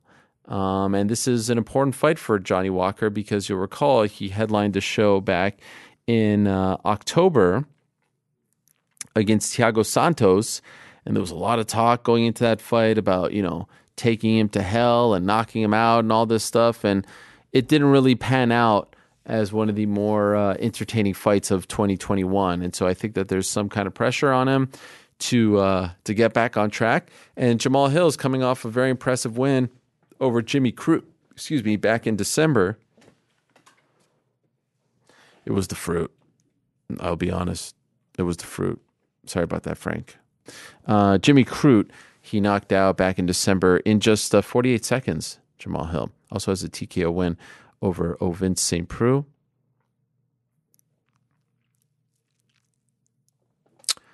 Had a TKO win over Klidson Abreu, but that was overturned after he tested positive for marijuana, and also a product of the Contender Series. So that's the new main event. And I would say that all of a sudden UFC 271 is, look, they don't sell tickets, or at least they don't sell a lot of tickets to the 272. 271 that was this past weekend. They don't sell a lot of tickets to these Apex events, so there's not that same kind of pressure to find a replacement. And they do sell tickets to the pay-per-views. They do sell pay-per-views as well. And so now I think that 272 benefited from getting RDA versus Fiziev. Of course, RDA, I mean, the bad luck that this guy has had with his fights as of late is crazy. But all of a sudden, this is a nice little pay-per-view, and we're getting two young studs at 205 in the main event this weekend. I say young. Jamal Hill, 30. Yeah, wow. Jamal Hill's older than Johnny Walker. How about that? Johnny Walker, 29. The main card now for 272 is Colby Covington versus Jorge Masvidal, Edson Barbosa versus Bryce Mitchell. I'm really looking forward to that. That's a big-time fight at 145. Kevin Holland back at 170 going up against Alex Oliveira, and Sergey Spivak against Greg Hardy. They're still on this Greg Hardy kick. For some reason, he always gets prime real estate on these main cards. Now, he has lost 2 in a row, and he lost them via finish, KO and TKO to the aforementioned Tai Tuivasa and Marcin Tybura. This would be a big one for him, but I like that. Also, the featured fight on the prelims is a really important one at 115. Marina Rodriguez against Yan Xiaonan. Rodriguez has looked very good as of late. All right, enough from me. Let's say hello to our next guest, our final guest of the day. He is one half of the main event this weekend in Las Vegas. The aforementioned Johnny Walker, kind enough to join us now. Johnny, my friend. Oh, I like that background. How are you? Hey, how are you? I'm good, my friend. How are you doing? This is your logo. Yeah, this is my logo. I like it. Who made that? There's a friend in Brazil. He drew for me. I like Look that. Like me. It looks a lot like you. Yes. You're going to have that on a t-shirt? Yeah, I'm going to try to build one clothes brand, soon. So this is my logo to start. Respect. I like it. That's good branding there. So when you found out that you were now the main event, what did you think? I think amazing. I'm so happy, so glad that say so much thank you for God and for this opportunity again. So I'm so happy, so excited. So this 3 rounds or 5 rounds? I don't care, my friend. I have no idea. Don't ask. I just want to fight. Come on. You didn't ask? No, why? I just want to fight. I don't care if it's 3, 4. I can fight 20 rounds, so no matter for me, 3 or 5. I think it's 5. It's okay. Yeah, but I don't need that much. You didn't train for... okay, fair enough. You don't think it's going to go past 15? Not much. This guy want to come with everything, then I go as well. So we're going to finish the fight early. Okay. I think there's a couple reasons why people would care. I was training for 5 fights as well. So. You always do that. Okay. All right. Yeah. They pay you more when you become main event? I think so, right? Yeah, a little bit. That's good. That's a good byproduct of being in the main event. Now, I'm curious. I was talking before you came on. I spoke to you right before the Thiago Santos fight when you fought him in October. And obviously that fight didn't go your way. Do you feel any kind of pressure now to try to, win the people back, to show them that that's not the real Johnny Walker?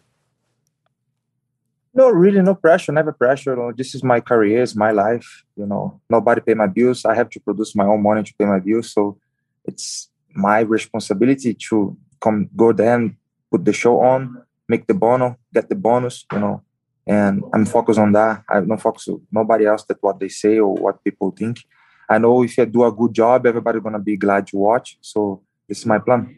What are your thoughts on the Santos fight now that it's over several months ago? What went wrong that night? I think he's a really good fighter, right? And he's high level. He have more experience than me with 5 rounds, like main events. And he know how to win by points, and we saw that the fight is going to go by points, so he probably have more experience to get the fights on points. And I was too long without fighting as well. I got usually 1 year of fighting, so not much timing, so, and he's Brazilian as well. I feel weird to beat him up, I want to, so we just like fights. It just was really weird fight. I don't really like. And he's very defensive as well, and he's a good fighter. So this time it's going to be different, 100%. You don't like fighting Brazilians? Not really. He's from my city as well. I feel like, weird. Yeah. Yeah. And do you feel like it was, I guess the way you were describing, like almost like a frustrating fight for you because you felt like he was waiting for you to attack, that he was defensive, counterpunching, and you couldn't get going? Yeah, probably was for both of us, The game doesn't match much. I don't know what's happened. It's just like he was very defensive and move a lot, and me as well. And we are very cautious, but we just don't. The game doesn't fit. We throw some punch, but he was waiting for me to make mistake, and I wait him for make mistake. And the little mistake that happened, he probably get the fight on him. So it just happened, I remember when you told me before the fight that you were going to take him to hell. Yeah. Remember that? Yeah, but it doesn't happen. Didn't happen. So I'm assuming you were very like that. Was that one of your more disappointing fights of your career because you had such high expectations for it?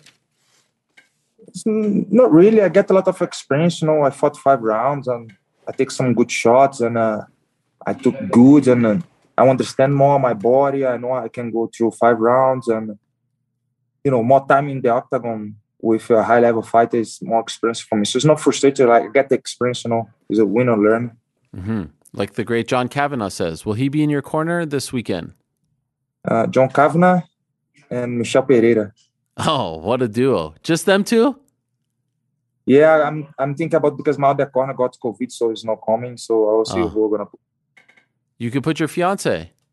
Yeah, it can be. Yeah. Has she ever been in your corner? No, I'm not gonna put she's gonna throw the towel. Yeah, that's right. If you get one punch. We saw that this weekend with the fights. Did you watch the fights this weekend? Oh yeah, it's amazing. So excited. Yeah, so nice. Which one did you like the best? Which fight did you Louis Faza and Derek Lewis. Yes. Come on. Those guys was crazy elbows. Cannonier too. Yeah. You like Izzy? Boom boom. Yeah, easy, good performance, But was close fights as well, Yeah. Who do you think won? Bro, I think he is the champion. If you want to beat the champion by points, you have to beat the shit out of the champion to win by points. Because he's the champion, he's defending his legacy, his belt. So you're the challenger. The challenger have to really beat the champion up to get the belt. Mm-hmm. So you were okay with Izzy winning? You can leave the doubt for the reference. You can leave the doubt, When you are watching a big pay-per-view, a big show like that, and you're about to fight the next weekend, do you get motivation? How do you feel? Because you're next, right? You're the next show. Yeah. Is it different than when you're watching like just a regular show and you're fighting in 2 months? The feeling inside. Next week's my time, so I just want to go. I was watching it and I was like throw some elbows, doing some skits like come on. You feel excited. You feel like next week's mine is me. But you have to take it easy. Don't get too excited. Don't get too crazy. Yeah. So I think you benefit from fighting in front of people, right? Like you like that energy. Of course. And the last 3 fights weren't in front of people, right? There were one was empty Brasilia, then the next 2 were at the Apex. This one again at the Apex. There's going to be a few people there, but it's not going to be like a big arena. Do you really miss that energy of having the people there?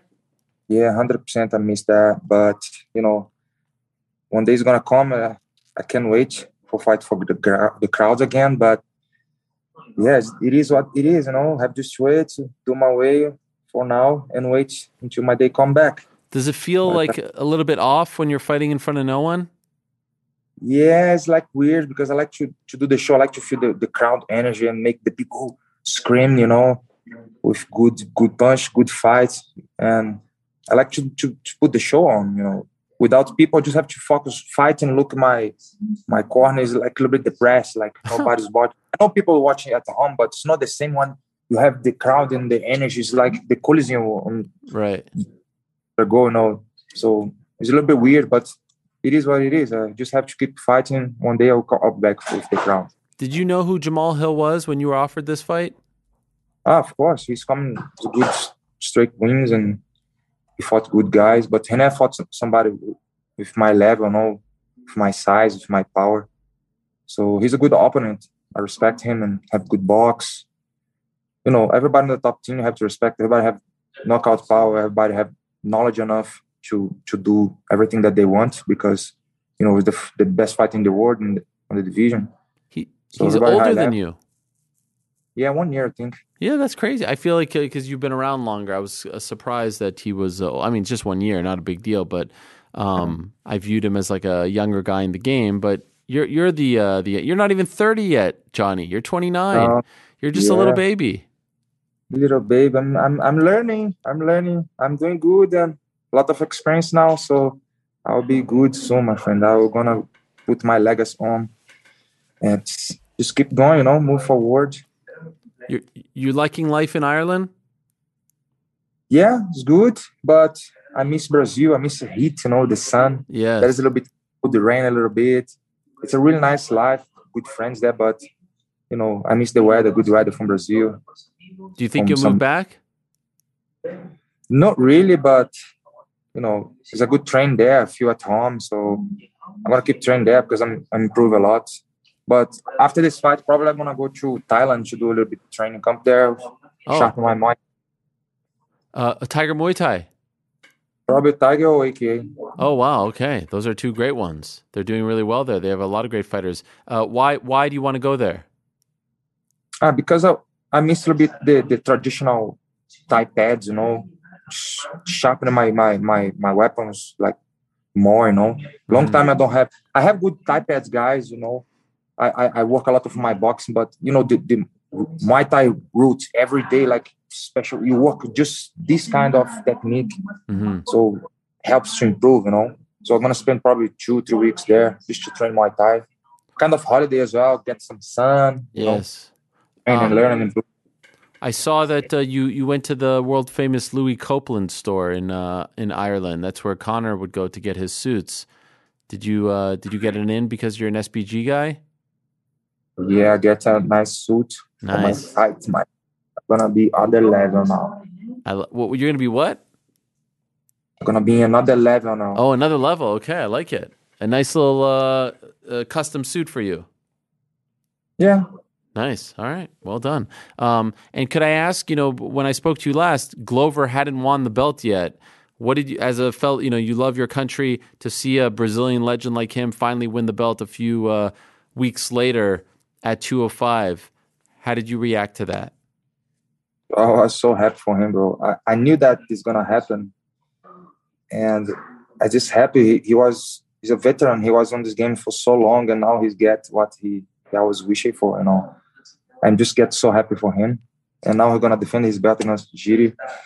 I'm sure he's gonna do well as well. But I hope he just put him down quickly and choke him, because Giri is a very unpredictable as well and a good striker, and big and young. So, but Glover have a lot of experience, really tough.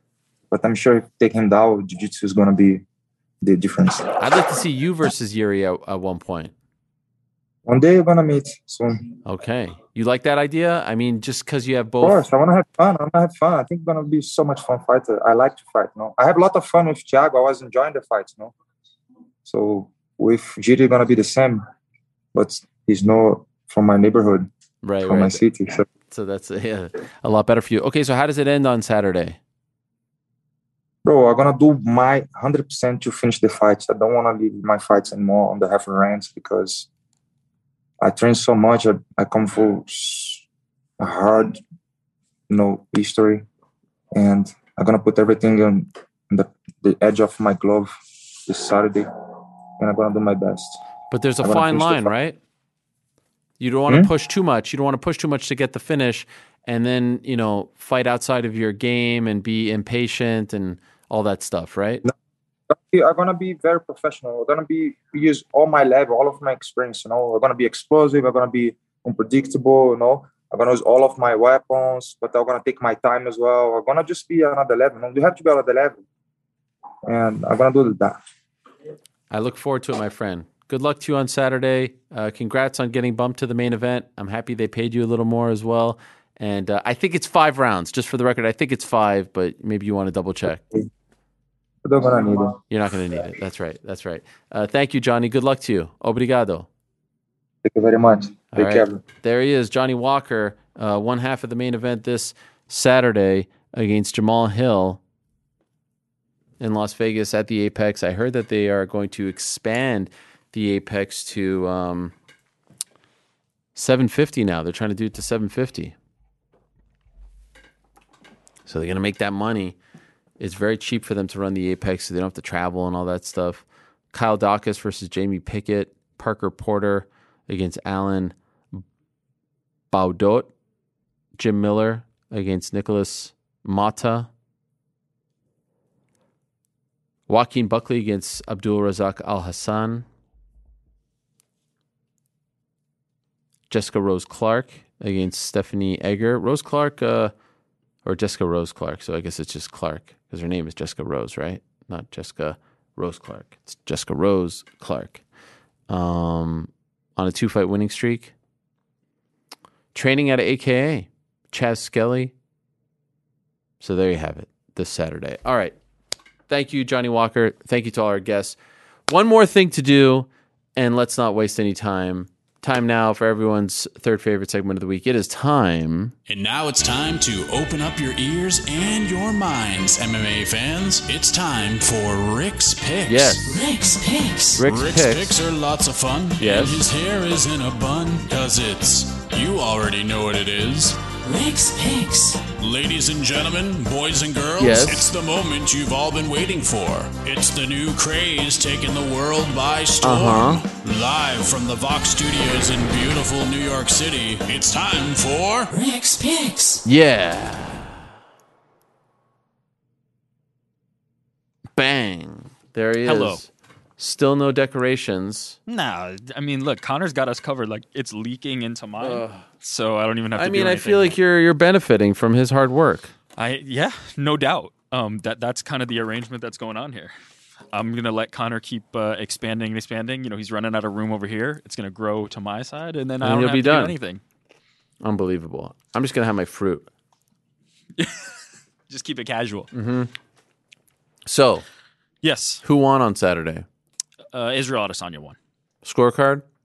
For me, I think I had it at the time, first 4 rounds to Izzy.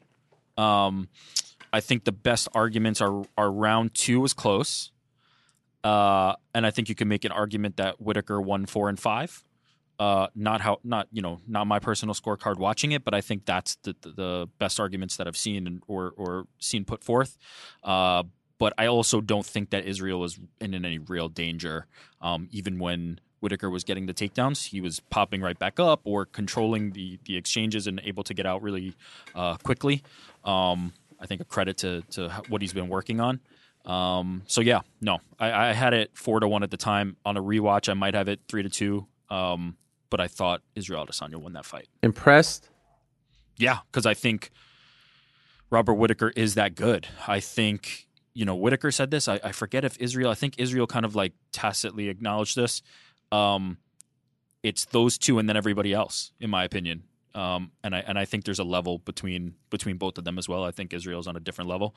But yes, I think Robert Whitaker is very clearly the number 2 in that division, and everybody else is underneath that. So very impressed. I think if that Israel fought Marvin Vettori, I think that outcome would have looked a little bit different too. He was a little bit listless in that fight.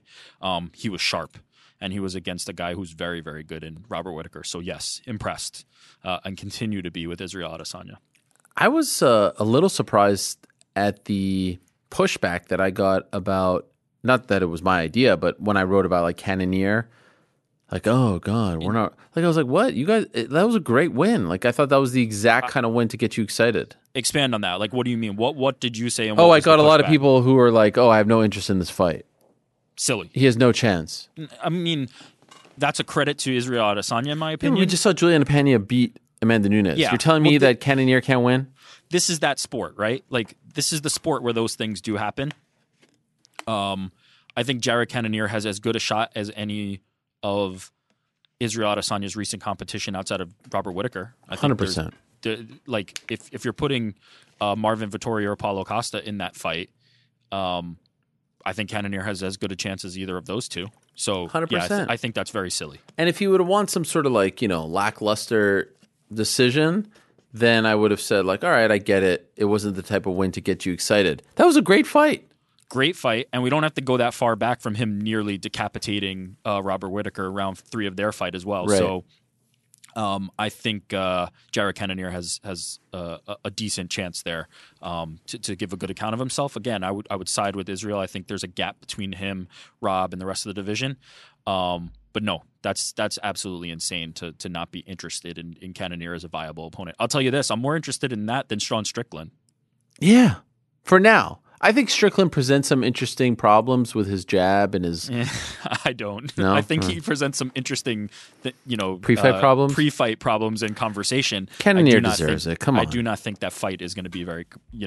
Like, I think he will be in that fight. I respect Strickland's technical abilities. Again, the jab is nice, but if your best tools are you're going to engage in a striking battle with Israel Adesanya, you're going to lose, period. End of story. There isn't a guy on the roster at middleweight who's going to do a better job striking than Israel Adesanya. That doesn't feel like a good strategy to me. I think there's an opportunity for Cannonier to have it mixed up a little bit more, to be a little more aggressive on the inside, potentially get Israel down, and if he's on top, that's going to be a real problem. So yeah, I'm more interested in that fight than Strickland from a technical standpoint, in my opinion. Jared Cannonier made his UFC debut January of 2015 as a heavyweight, lost to Sean Jordan. I mean, and this guy has then fought at light heavyweight and then middleweight. I mean, the guy's put in the time, and his lone loss dating back to, his lone loss period as a middleweight is to Robert Whittaker. Right, and as I said, if you watch round 3 of that fight, he had Whittaker on the ropes there. That was not, not honestly not dissimilar to the Derek Brunson fight, except he was able to get it done against Brunson and not get it done against Whittaker. Again, credit to Whittaker on that and a good performance by him. But yeah, I think anybody who's trying to discredit Cannonier's case for this hasn't been watching, quite frankly. What do you do with Ty now? It's a tricky one, right? It's a tricky one. I would like to see him get a fight against the top guy who's right before a title shot. I mean, if we assume that Francis Ngannou's not coming back, and that there's going to be an interim title established, the winner of, let's say, a Stipe versus Jones makes sense to me. Wow, that big? Well, who's above Derek I Lewis? was thinking like the winner of Aspinall against Volkov. Oh, come on. Oh, so yeah, I mean, if Ty wants to do somebody a favor, sure. But look, for me, right now, Derek Lewis, I'm just going to go off the UFC rankings just because I know this is the way they look at things. He was 3, and Aspinall was 10. Excuse me, and Ty was 11. Aspinall's currently 10, so he's probably going to get bumped up. But if Aspinall wins this fight, they're sort of in the same. Or what about? Again, the reason I bring this up isn't because I don't think he has earned it or deserves it. Yeah.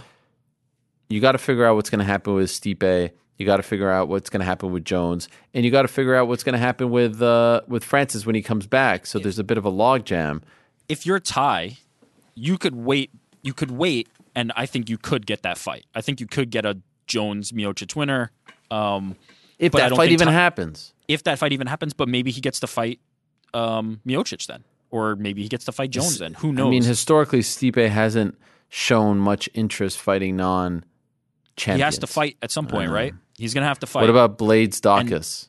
No, I mean, if I'm thinking of this perspective Doc's of like, number 7. could I get Blade Tai 4. Tuivasa to fight down and fight somebody that he's going to be above? Sure, and he probably would do it. Just he reminds me a bit of like Max Holloway in the sense that like he's game. He'll take a fight with anybody. He doesn't mind being the one to fight before like. Max takes a fight with Yair Rodriguez and is like, cool, I'll just win this and then get my title shot. Like, he's that type of dude. I think Ty's the type who wants to stay busy. I wouldn't be surprised if he takes his fight. From a strategic perspective, I think Tai Tuivasa would be best positioned to fight up and to wait for an opportunity because I think he deserves that. I think this run he's on is worthy of that, and I think he would have a good chance against the top of the heavyweight division. I know you know this, but just a little PSA, which I feel like I've said before on the program. Nothing pisses me off more than you should get so-and-so on the show or why didn't you get so-and-so on the show? Can I just say to the public... Is this in regard to Tai Tuivasa? Let me just say to the public, if you think I should have someone on the show, there's a 99% chance that I've asked that person to come on the show. Now, Ty's thing, you also have to know these people have what's the word I'm looking for? Tendencies. Ty is So I did the whole like this guy's a green texter, a blue texter. Yes. Ty's a very quick replier. Uh-huh.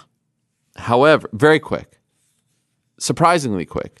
However, he is also one who will disappear for 48 to 72 hours after a win.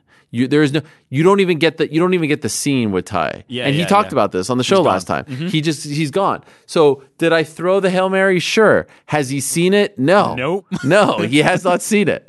And I can see when's the last time if you use WhatsApp. So again, for the Tai Tuivasas of the world, for the Izzies of the world, for the Bobby Greens of the world, Bobby Green is mad at me, by the way. What? Again? I thought we were... No, Bobby Green says that he made a promise to himself many years ago that he would never come on my show because I disrespected him. I have no idea what he is talking about. I thought you and Bobby smoothed this over. Did I make that up? No.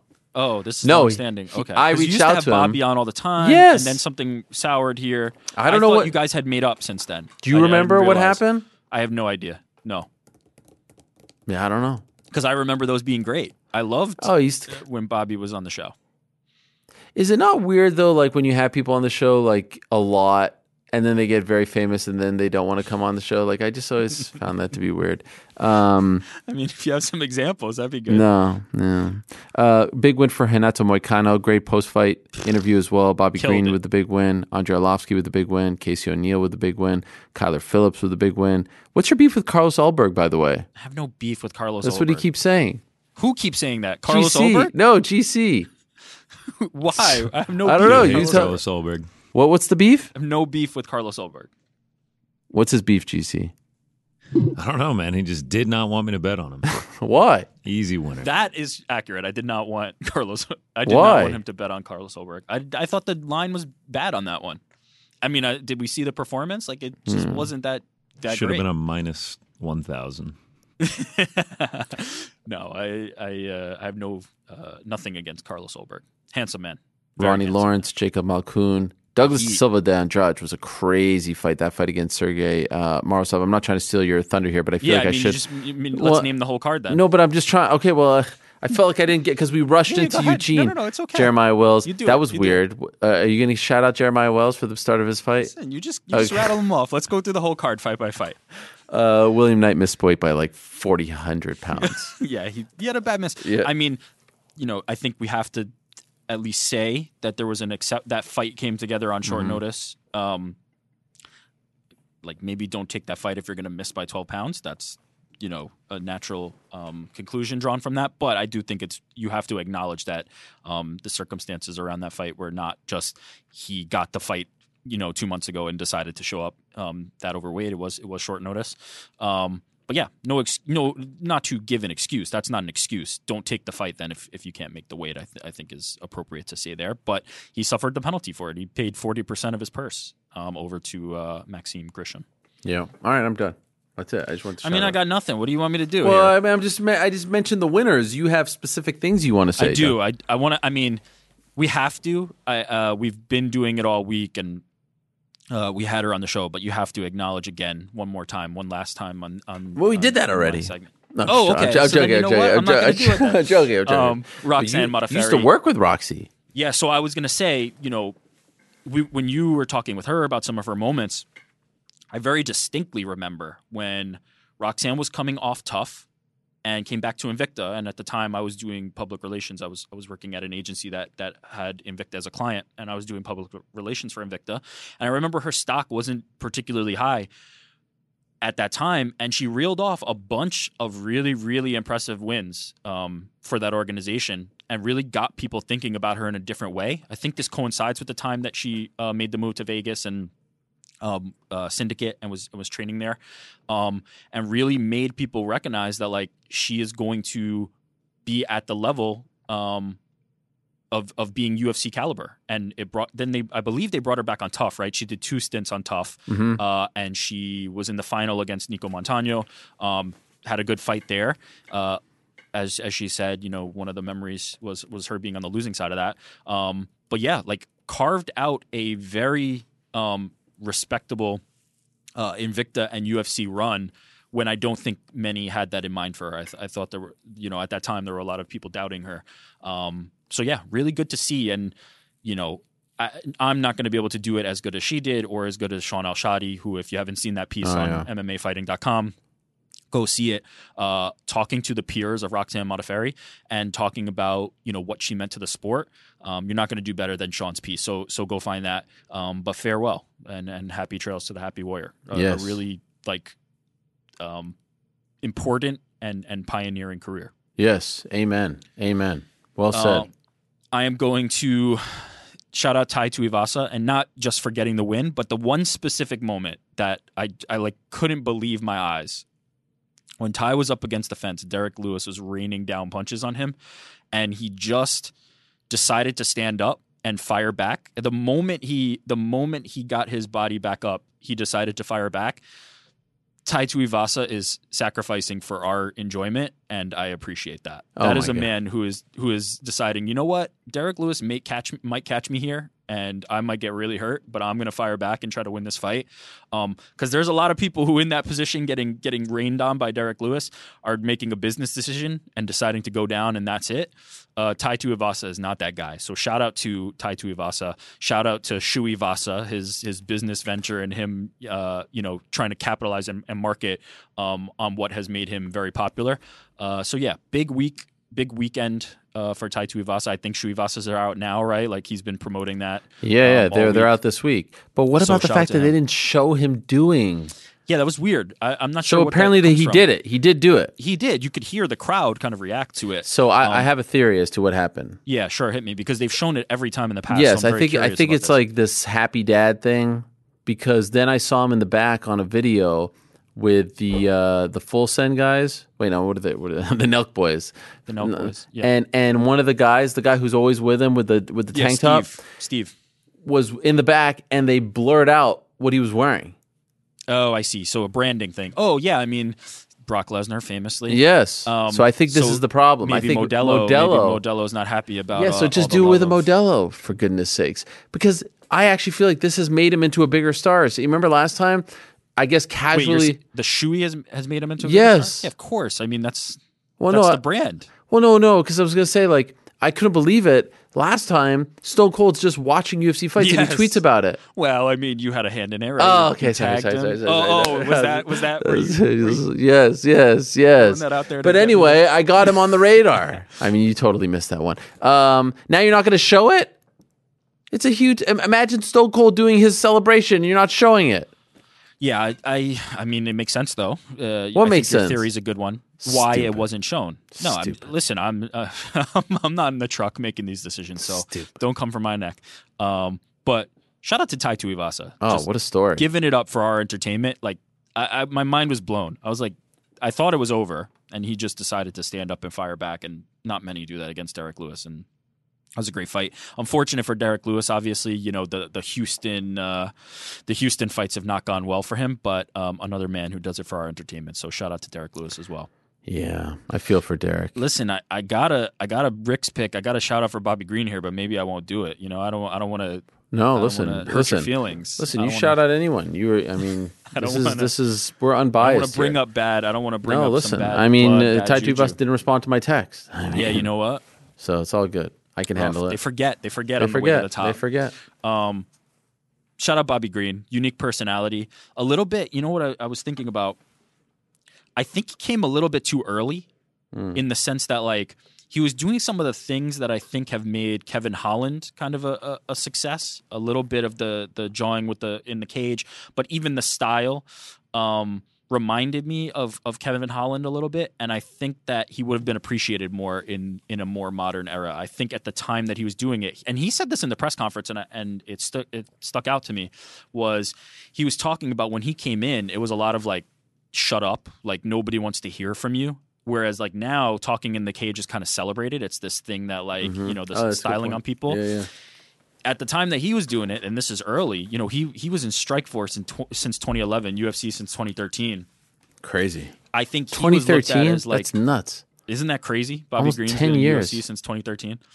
I think he came a little bit early, and for some reason Kevin Holland's the one that comes to mind. It's probably just the direct relation to the talking to your opponent thing. But like when he was doing it, it was like shut up, Bobby Green, like disrespect this and that. And now it's the thing that gets him celebrated. But as you said, almost 10 years of fun fights from Bobby Green. The last couple have just been absolutely major. So shout out to Bobby Green. Really, really fun and good run for Bobby. Amen. Also, he's great on the mic. You get the mic in front of that dude, and you're going to get some gold. Yeah, he used to be great on the show.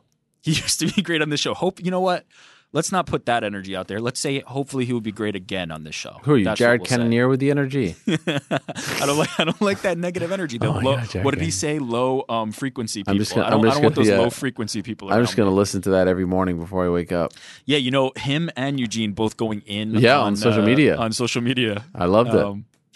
It's not the worst thing. I loved it. Okay, last one here. Yeah. This one's a bit of a curveball. Uh-oh. You may not know about this, but this will be interesting for you. Joe Rogan? No,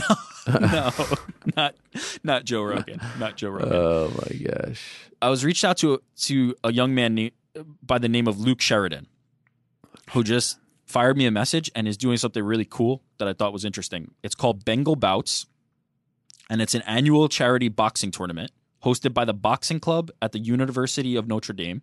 Wow, we actually have assets for this one. Listen, I asked for the full suite. Okay, sorry, continue. 92nd annual Bengal Bouts coming up on February 24th. And what this is there's a fundraiser component. They support they use the funds to support education and healthcare initiatives in Bangladesh. So basically these boxers, a tournament of boxers from the university, participate in this boxing event. This is coming up on February 24th this year. And raise money to support education and healthcare in Bangladesh. So good cause. And shout out to Luke for putting this on my radar, and shout out to them for doing it. Wait, so do they want me?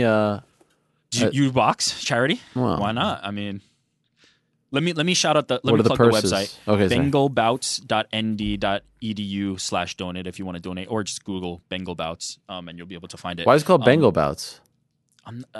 Because of the region, Bangladesh. In the Bengal region.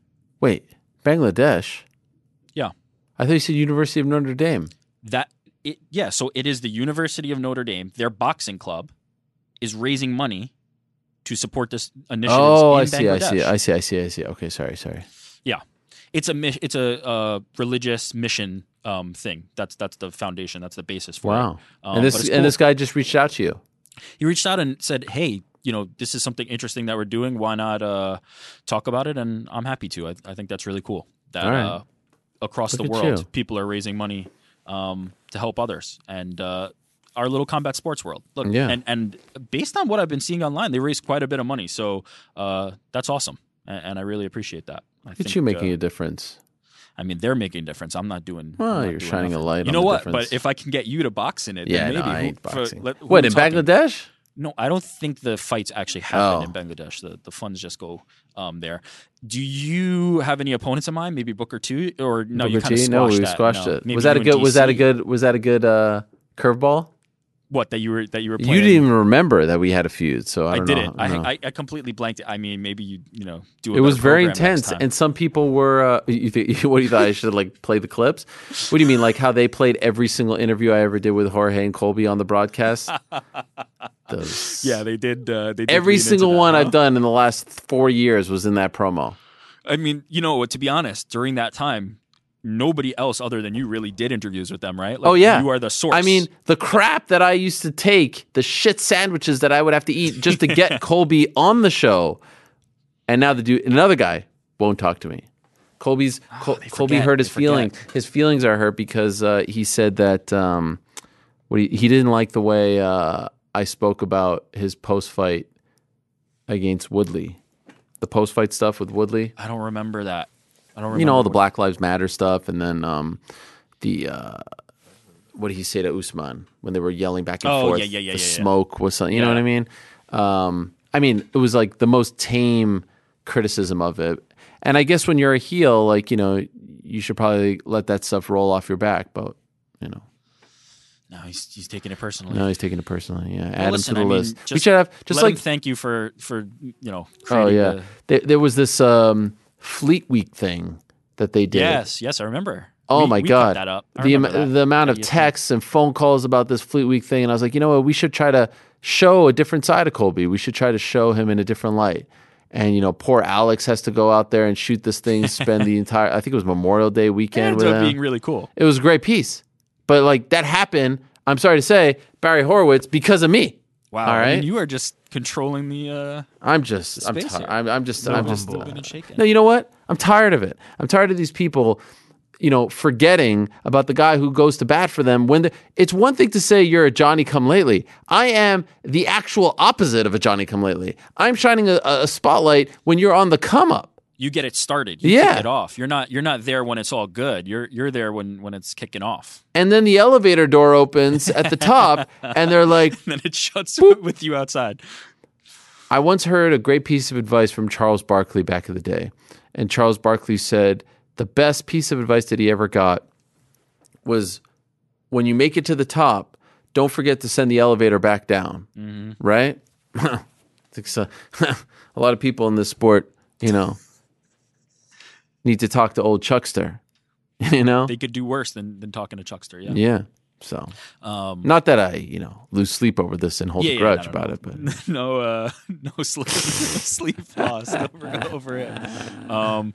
That was it for me. Any other beefs we want to, or well, you know, I think the Pat McAfee, the Joe Rogan thing. I was saying Pat McAfee because I keep seeing people. Brock? Yeah, him with Brock. What did he have him drink beer or something? I didn't see the context of it. I just see a lot of tweets like you got to watch this. You got to watch this. Yeah. The Joe Rogan thing was super interesting. I'll give you, you know, my side of it, and I'd love to hear yours.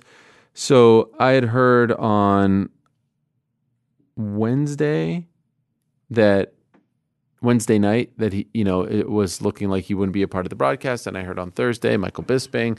And actually, I was at the actually had a lovely Friday afternoon, and I've said this to her, so it's not like I'm saying it to you and not to her. But my wife went to have surgery, and I had to wait in the city, Upper East Side, for like 6 hours. I haven't walked. Can we ask what happened? Or is I've talked about this. No, she cut her hand, and she had a huge gash. And you she did talk about the hand cut. So she had to have surgery on the hand. Shout out to HSS Hospital for Special Surgery, I think it is. Yeah, isn't that the one that UFC. Weidman and Iaquinta and them? Actually, there's a doctor there who reached out to me who does some work, you know, with the New York-based guys or there for the UFC. Reached out to me in October. I called him for help with this. He helped me. He's from Montreal. Crazy story. All right. Anyway, I had 6 hours to kill on the Upper East Side. I used to live on the Upper East Side, as you know, and it was just kind of nice to like walk around New York. I hadn't walked around New York. You know, I come here, I go home, but to just walk around and, you know, stroll on Madison Avenue, like it was a very nice day weather-wise. Anyway, I kept, you know, I was kind of staying out of this one, and I kept checking my phone. I was like, I wonder if anyone's going to pick up on this Rogan story, because I know it's a huge story outside of the MMA bubble. it's very clear within the MMA bubble he has full support, much respect, but outside I know. So that's why right before the weigh-ins I said Twitter's about to get really interesting. Right, because he wasn't going to be on the weigh-in stage. He was going to be on the stage. Yeah. Even once the weigh-in started, most people didn't seem to understand what I was talking about, which maybe I was giving them too much credit. I don't know, but some did, but not all. Mm-hmm. And then right after the weigh-ins, the story came out via UFC PR that he would not be. Sorry, something stuck in my throat. This will teach me not to have pineapple in the middle of the show. I got no water. Someone UFC PR put out a statement that it was scheduling conflict, right? Yeah. And I called BS on that. And I tweeted a GIF of carrying water. Some got it, some didn't. I was like, yo, if you're reporting this, you're just carrying water. Now, what's interesting about that is you could be called a hater, but the next night, Dana White himself said that was BS. We all knew there wasn't a scheduling conflict, right? Now, how about the fact that he's off the broadcast, this guy who's been a huge part of the UFC events for so long, off the broadcast, and he's not a part of the show, and they say it's a scheduling conflict, and then it's coming from UFC PR, and Dana White himself calls BS on the statement that is put out by UFC PR? That in its own right was somewhat bizarre, right? So I had heard originally that it was a Disney call, and then I had heard the story that he said afterwards that it was a Joe Rogan call. Now, I will be honest, I don't necessarily believe the latter as much, if only because A, full support from the MMA community, B, full support from the UFC community, C, full support from the UFC. Why is he asking out? Maybe there's too much going on. He's still doing his podcast. Why is he asking out? It wasn't a scheduling conflict. So anyway, there's a lot going on. I actually think it's a crazy thing that we're like paying like that. This has become such a big story, but just to break the fourth wall from everyone. Yes, that's what the tweet was about. That's what the subsequent tweet was about, and I'm happy that Dana and I agreed on it. I called BS on the scheduling conflict. He called BS on the scheduling conflict. Yeah. It just so happens that his own company put out the scheduling conflict tweet. So, what do you think of this whole story? Yeah, I mean, I think you summed it up pretty decently. Did I? Because I feel like I'm rambling at this point. No, I think you did all right. I have the worst headache nearly ever. Dying right in the middle, other than like croaking and keeling over right in the middle. No, you summed it up nicely. What did you make of Dana saying BS to his own company's statement? Yeah, I mean, the problem with that though is he said, basically what he said was there was no scheduling conflict. This was Joe Rogan's choice, and that part is the part that makes me a little unsure of what's really happening. Because of the fact that it would have been easy for Dana White to just say, yeah, scheduling conflict, as UFC had said in their issued statement, because Joe Rogan has had scheduling conflicts in the past and has not worked events. There have been events that he has not worked due to that. So it would have been easy to do that. The fact that Dana White didn't say that and said actually it was Rogan's choice makes me wonder if there was, involvement from Rogan there as opposed to just him being asked to not be on the broadcast or whatever, version of that we believe might have happened. Because it would have been easier to just say that. But to dispute that... Why lie about it? Dispute that makes me think that maybe Rogan did, say, hey, maybe it's better if I lay low and don't, do this one. I'm not sure. I think, obviously we need to hear from Rogan. We'd need some real answers on this to understand what's really going on. But yes, I think it was interesting that Dana White immediately said, no, there was no scheduling conflict. And in fact, Rogan was the one who asked not to. It would have been smoother and easier to just not say that if that was the case. Let's say that's true. Yeah. Rogan, you're saying, let's say it's true that Rogan said, hey. Does that surprise you? No, it doesn't. From the perspective that I consider Joe Rogan to be a smart enough man to read the room and understand that, like, look, there's a lot of heat on Spotify, who pays him a lot of money. There's a lot of heat on him personally. maybe it's not the best time to do that. But it's not like he's taking a break from the Spotify podcast. He's still doing them. He had one on Friday. That's what he gets paid to do. Yeah, this is the fun thing that he does in the sandbox. If that's truly the reason, I'm surprised that that's the reason. Number one, because that's never been Joe Rogan, and number two, that's never been the UFC, right? You know he has full support from the UFC. I am surprised that Dana didn't use that opportunity to be like, let me just tell you something about Joe Rogan right now, and give us like a classic 5-minute Dana, sort of like what Izzy did, basically. Exactly, in a different way, obviously, but like yes, in short. So I was surprised about that. The only reason 100%, I agree with you there. Like, I'm surprised Dana didn't. But Dana putting it on Joe Rogan makes me think that maybe there is some, something to that.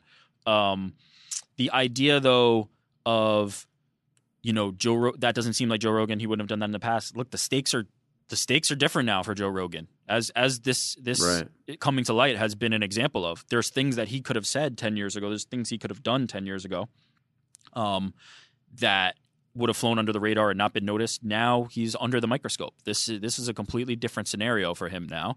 And I think there could be some logic to like, hey, maybe let me not make myself be front and center and the center of attention again. I think Joe Rogan could have very comfortably done the UFC broadcast, got in, got out, and not have been a particularly spotlighted thing. Yeah, no one would have. I mean, come on.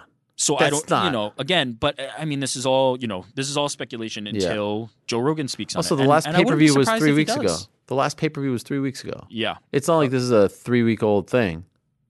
What do you mean? This controversy dates back months ago. This has been a thing now for weeks. No, I mean, there's more now, though. Yes, with the racial stuff. Yeah, it was different because at first it was for 270 it wasn't there, and then I don't know the timeline exactly. But it was pretty darn close. I'll say this: the microscope, not the microscope, the heat, the light is brightest right now, right? This is as bright as it's been, in my opinion. So I get it. I get why I don't know if this is even his choice. Like, I don't even know if he did choose to do that, but if he had, I understand that. I get. People need to understand also that what's very interesting about the dynamic in terms of the broadcasts on ESPN is unlike the NBA, unlike the NFL, unlike Major League Baseball, hockey, UFC, the league, if you will, the organization, they pick the broadcasters. They work for them, right? Anik works for them. DC works for them, meaning them being UFC. Bisping, Felder, Laura Sanko, they work for if you're UFC. Working on the broadcast, you're working for the UFC. So it's not like, the New Orleans Pelicans don't get to pick who's calling the game or the Raiders, etc. So that makes it interesting. But that being said, of course, ESPN and Disney have a say in things, right? If they really don't like someone, they'll have a say. And oh, by the way, if ESPN Disney really likes someone and the other side don't like them, they'll have a say as well. You know what I mean? Like if ESPN Disney say we want someone on the broadcast and UFC says we don't want them, they'll, there's a. Yes. I was making a joke about myself, but you didn't get that one either. No, I got it. You just kind of no-sold it. Anyway, so to me, it's a lot more plausible just knowing the figures we're talking about right now that there was a lot of heat, as you said, and ESPN Disney said, you know what, for this one, let's just take a knee and, we'll come back in March. Feels like a very easy thing to say. I don't know why we had to lie about scheduling conflict. I don't know now why we're saying it's...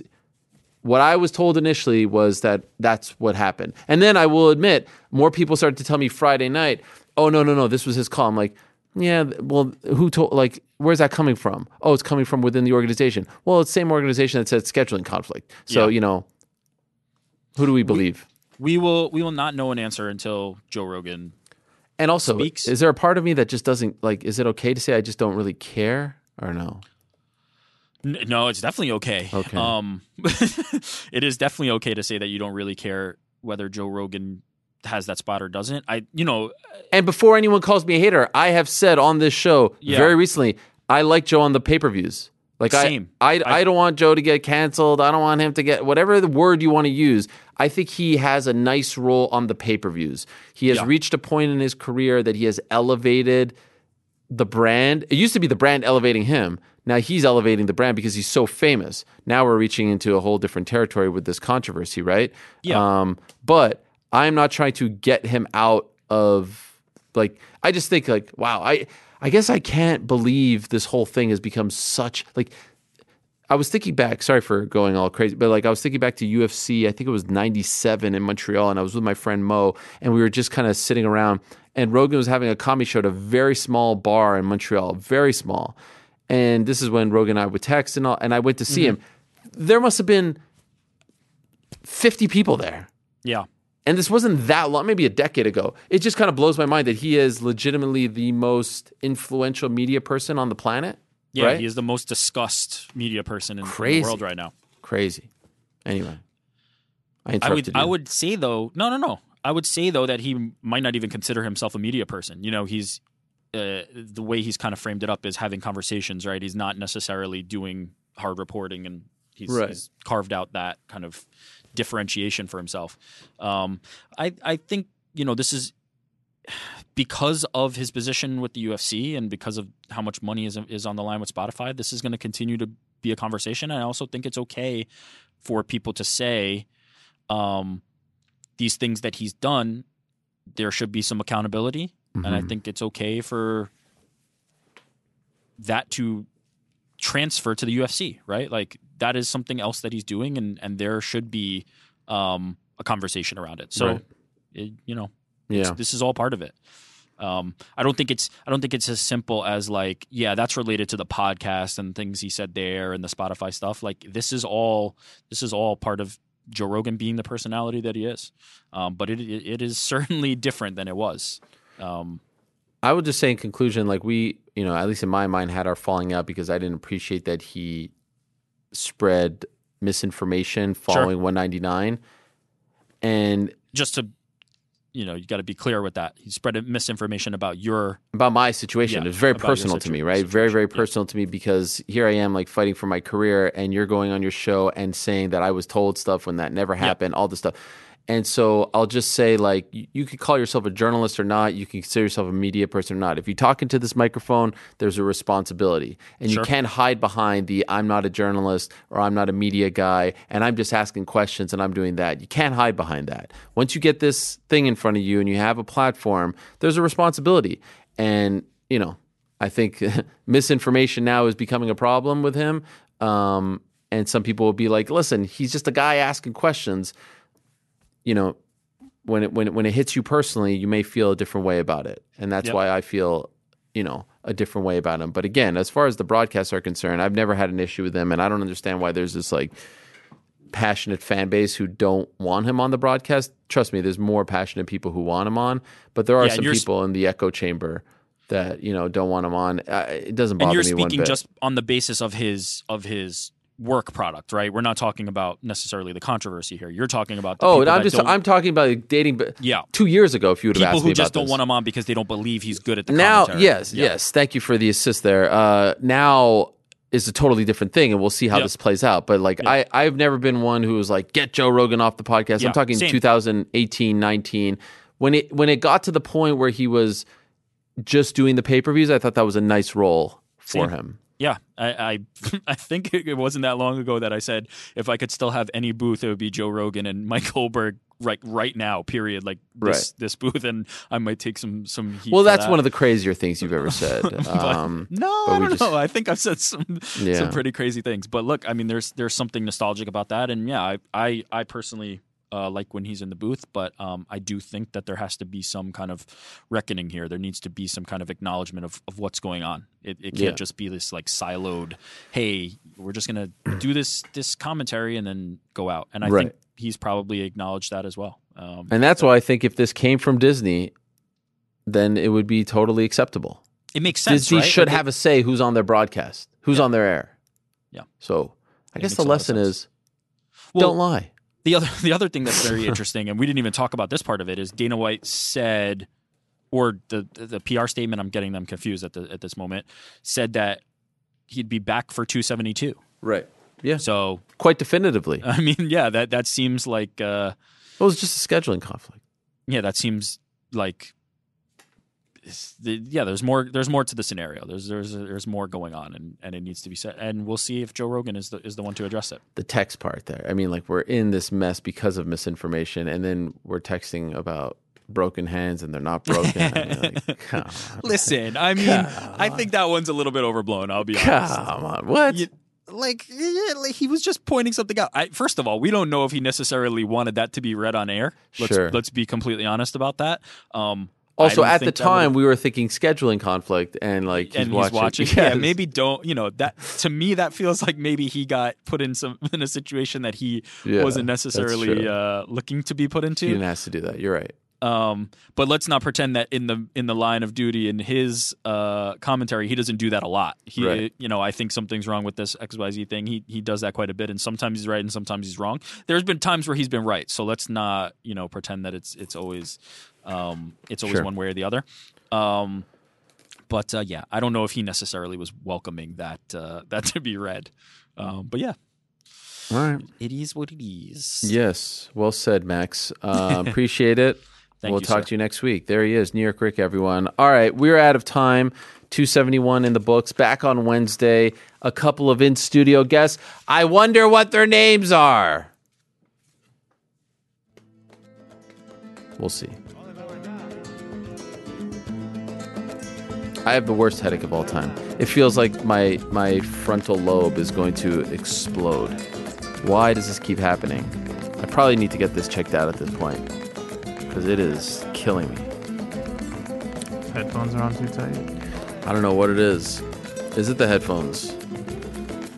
I appreciate your concern, though, Frank. Why did I bring up these papers here? Well, there's nothing for me to read off these papers right now. It looks good on camera. Yeah, it's like, okay, it's someone me. Is like, that's super official. Yeah, like when someone takes the papers at the end of the newscast and they're like, and then they'll write something. They'll do like a big scribble, like, okay, we're done for the day. I always appreciated those little things, those intricacies. But I have nothing to read off these papers. I do want to thank DraftKings, as always, for their support. And I want to thank all of today's guests, and I want to thank all of you. Thank you very much to Eugene Bareman. Congratulations to him on the big win this past Saturday. Curious to see when we get Izzy back. Maybe it's in June. Maybe it's against Jared Cannonier. It would certainly make sense with the April and May cards already filled up. Thank you very much to Jared Cannonier. Good luck to him in getting that fight, and congratulations on the big win. I'm down with that fight. I don't know why some of you are not down with that fight. I think it's an interesting fight. It's a fresh face. That's what we want for Izzy right now. Thank you and happy trails to the great Roxanne Modafferi. So happy to see that she got all of that love. Thank you very much to Booker T. Happy that we buried the hatchet and I was able to tell my truth. And of course, good luck to Johnny Walker this Saturday against Jamal Hill. Thanks to the crew as well. Back on Wednesday, same time and place. Until then, I say peace. I'm out of here. Hi, we're Visible. We're the wireless company with nothing to hide. Seriously. Hidden fees? We don't have them. Annual contracts? Not our thing. Great wireless on just one line? Now that's more like it. Get unlimited 5G data powered by Verizon for just $25 a month. Taxes and fees included. That's right, $25 a month, every month. Sorry, hidden fees. We're just not that into you. Sometimes the choice is just Visible. Switch today at Visible.com. Rate with service on the Visible plan. For additional terms and network management practices, see Visible.com.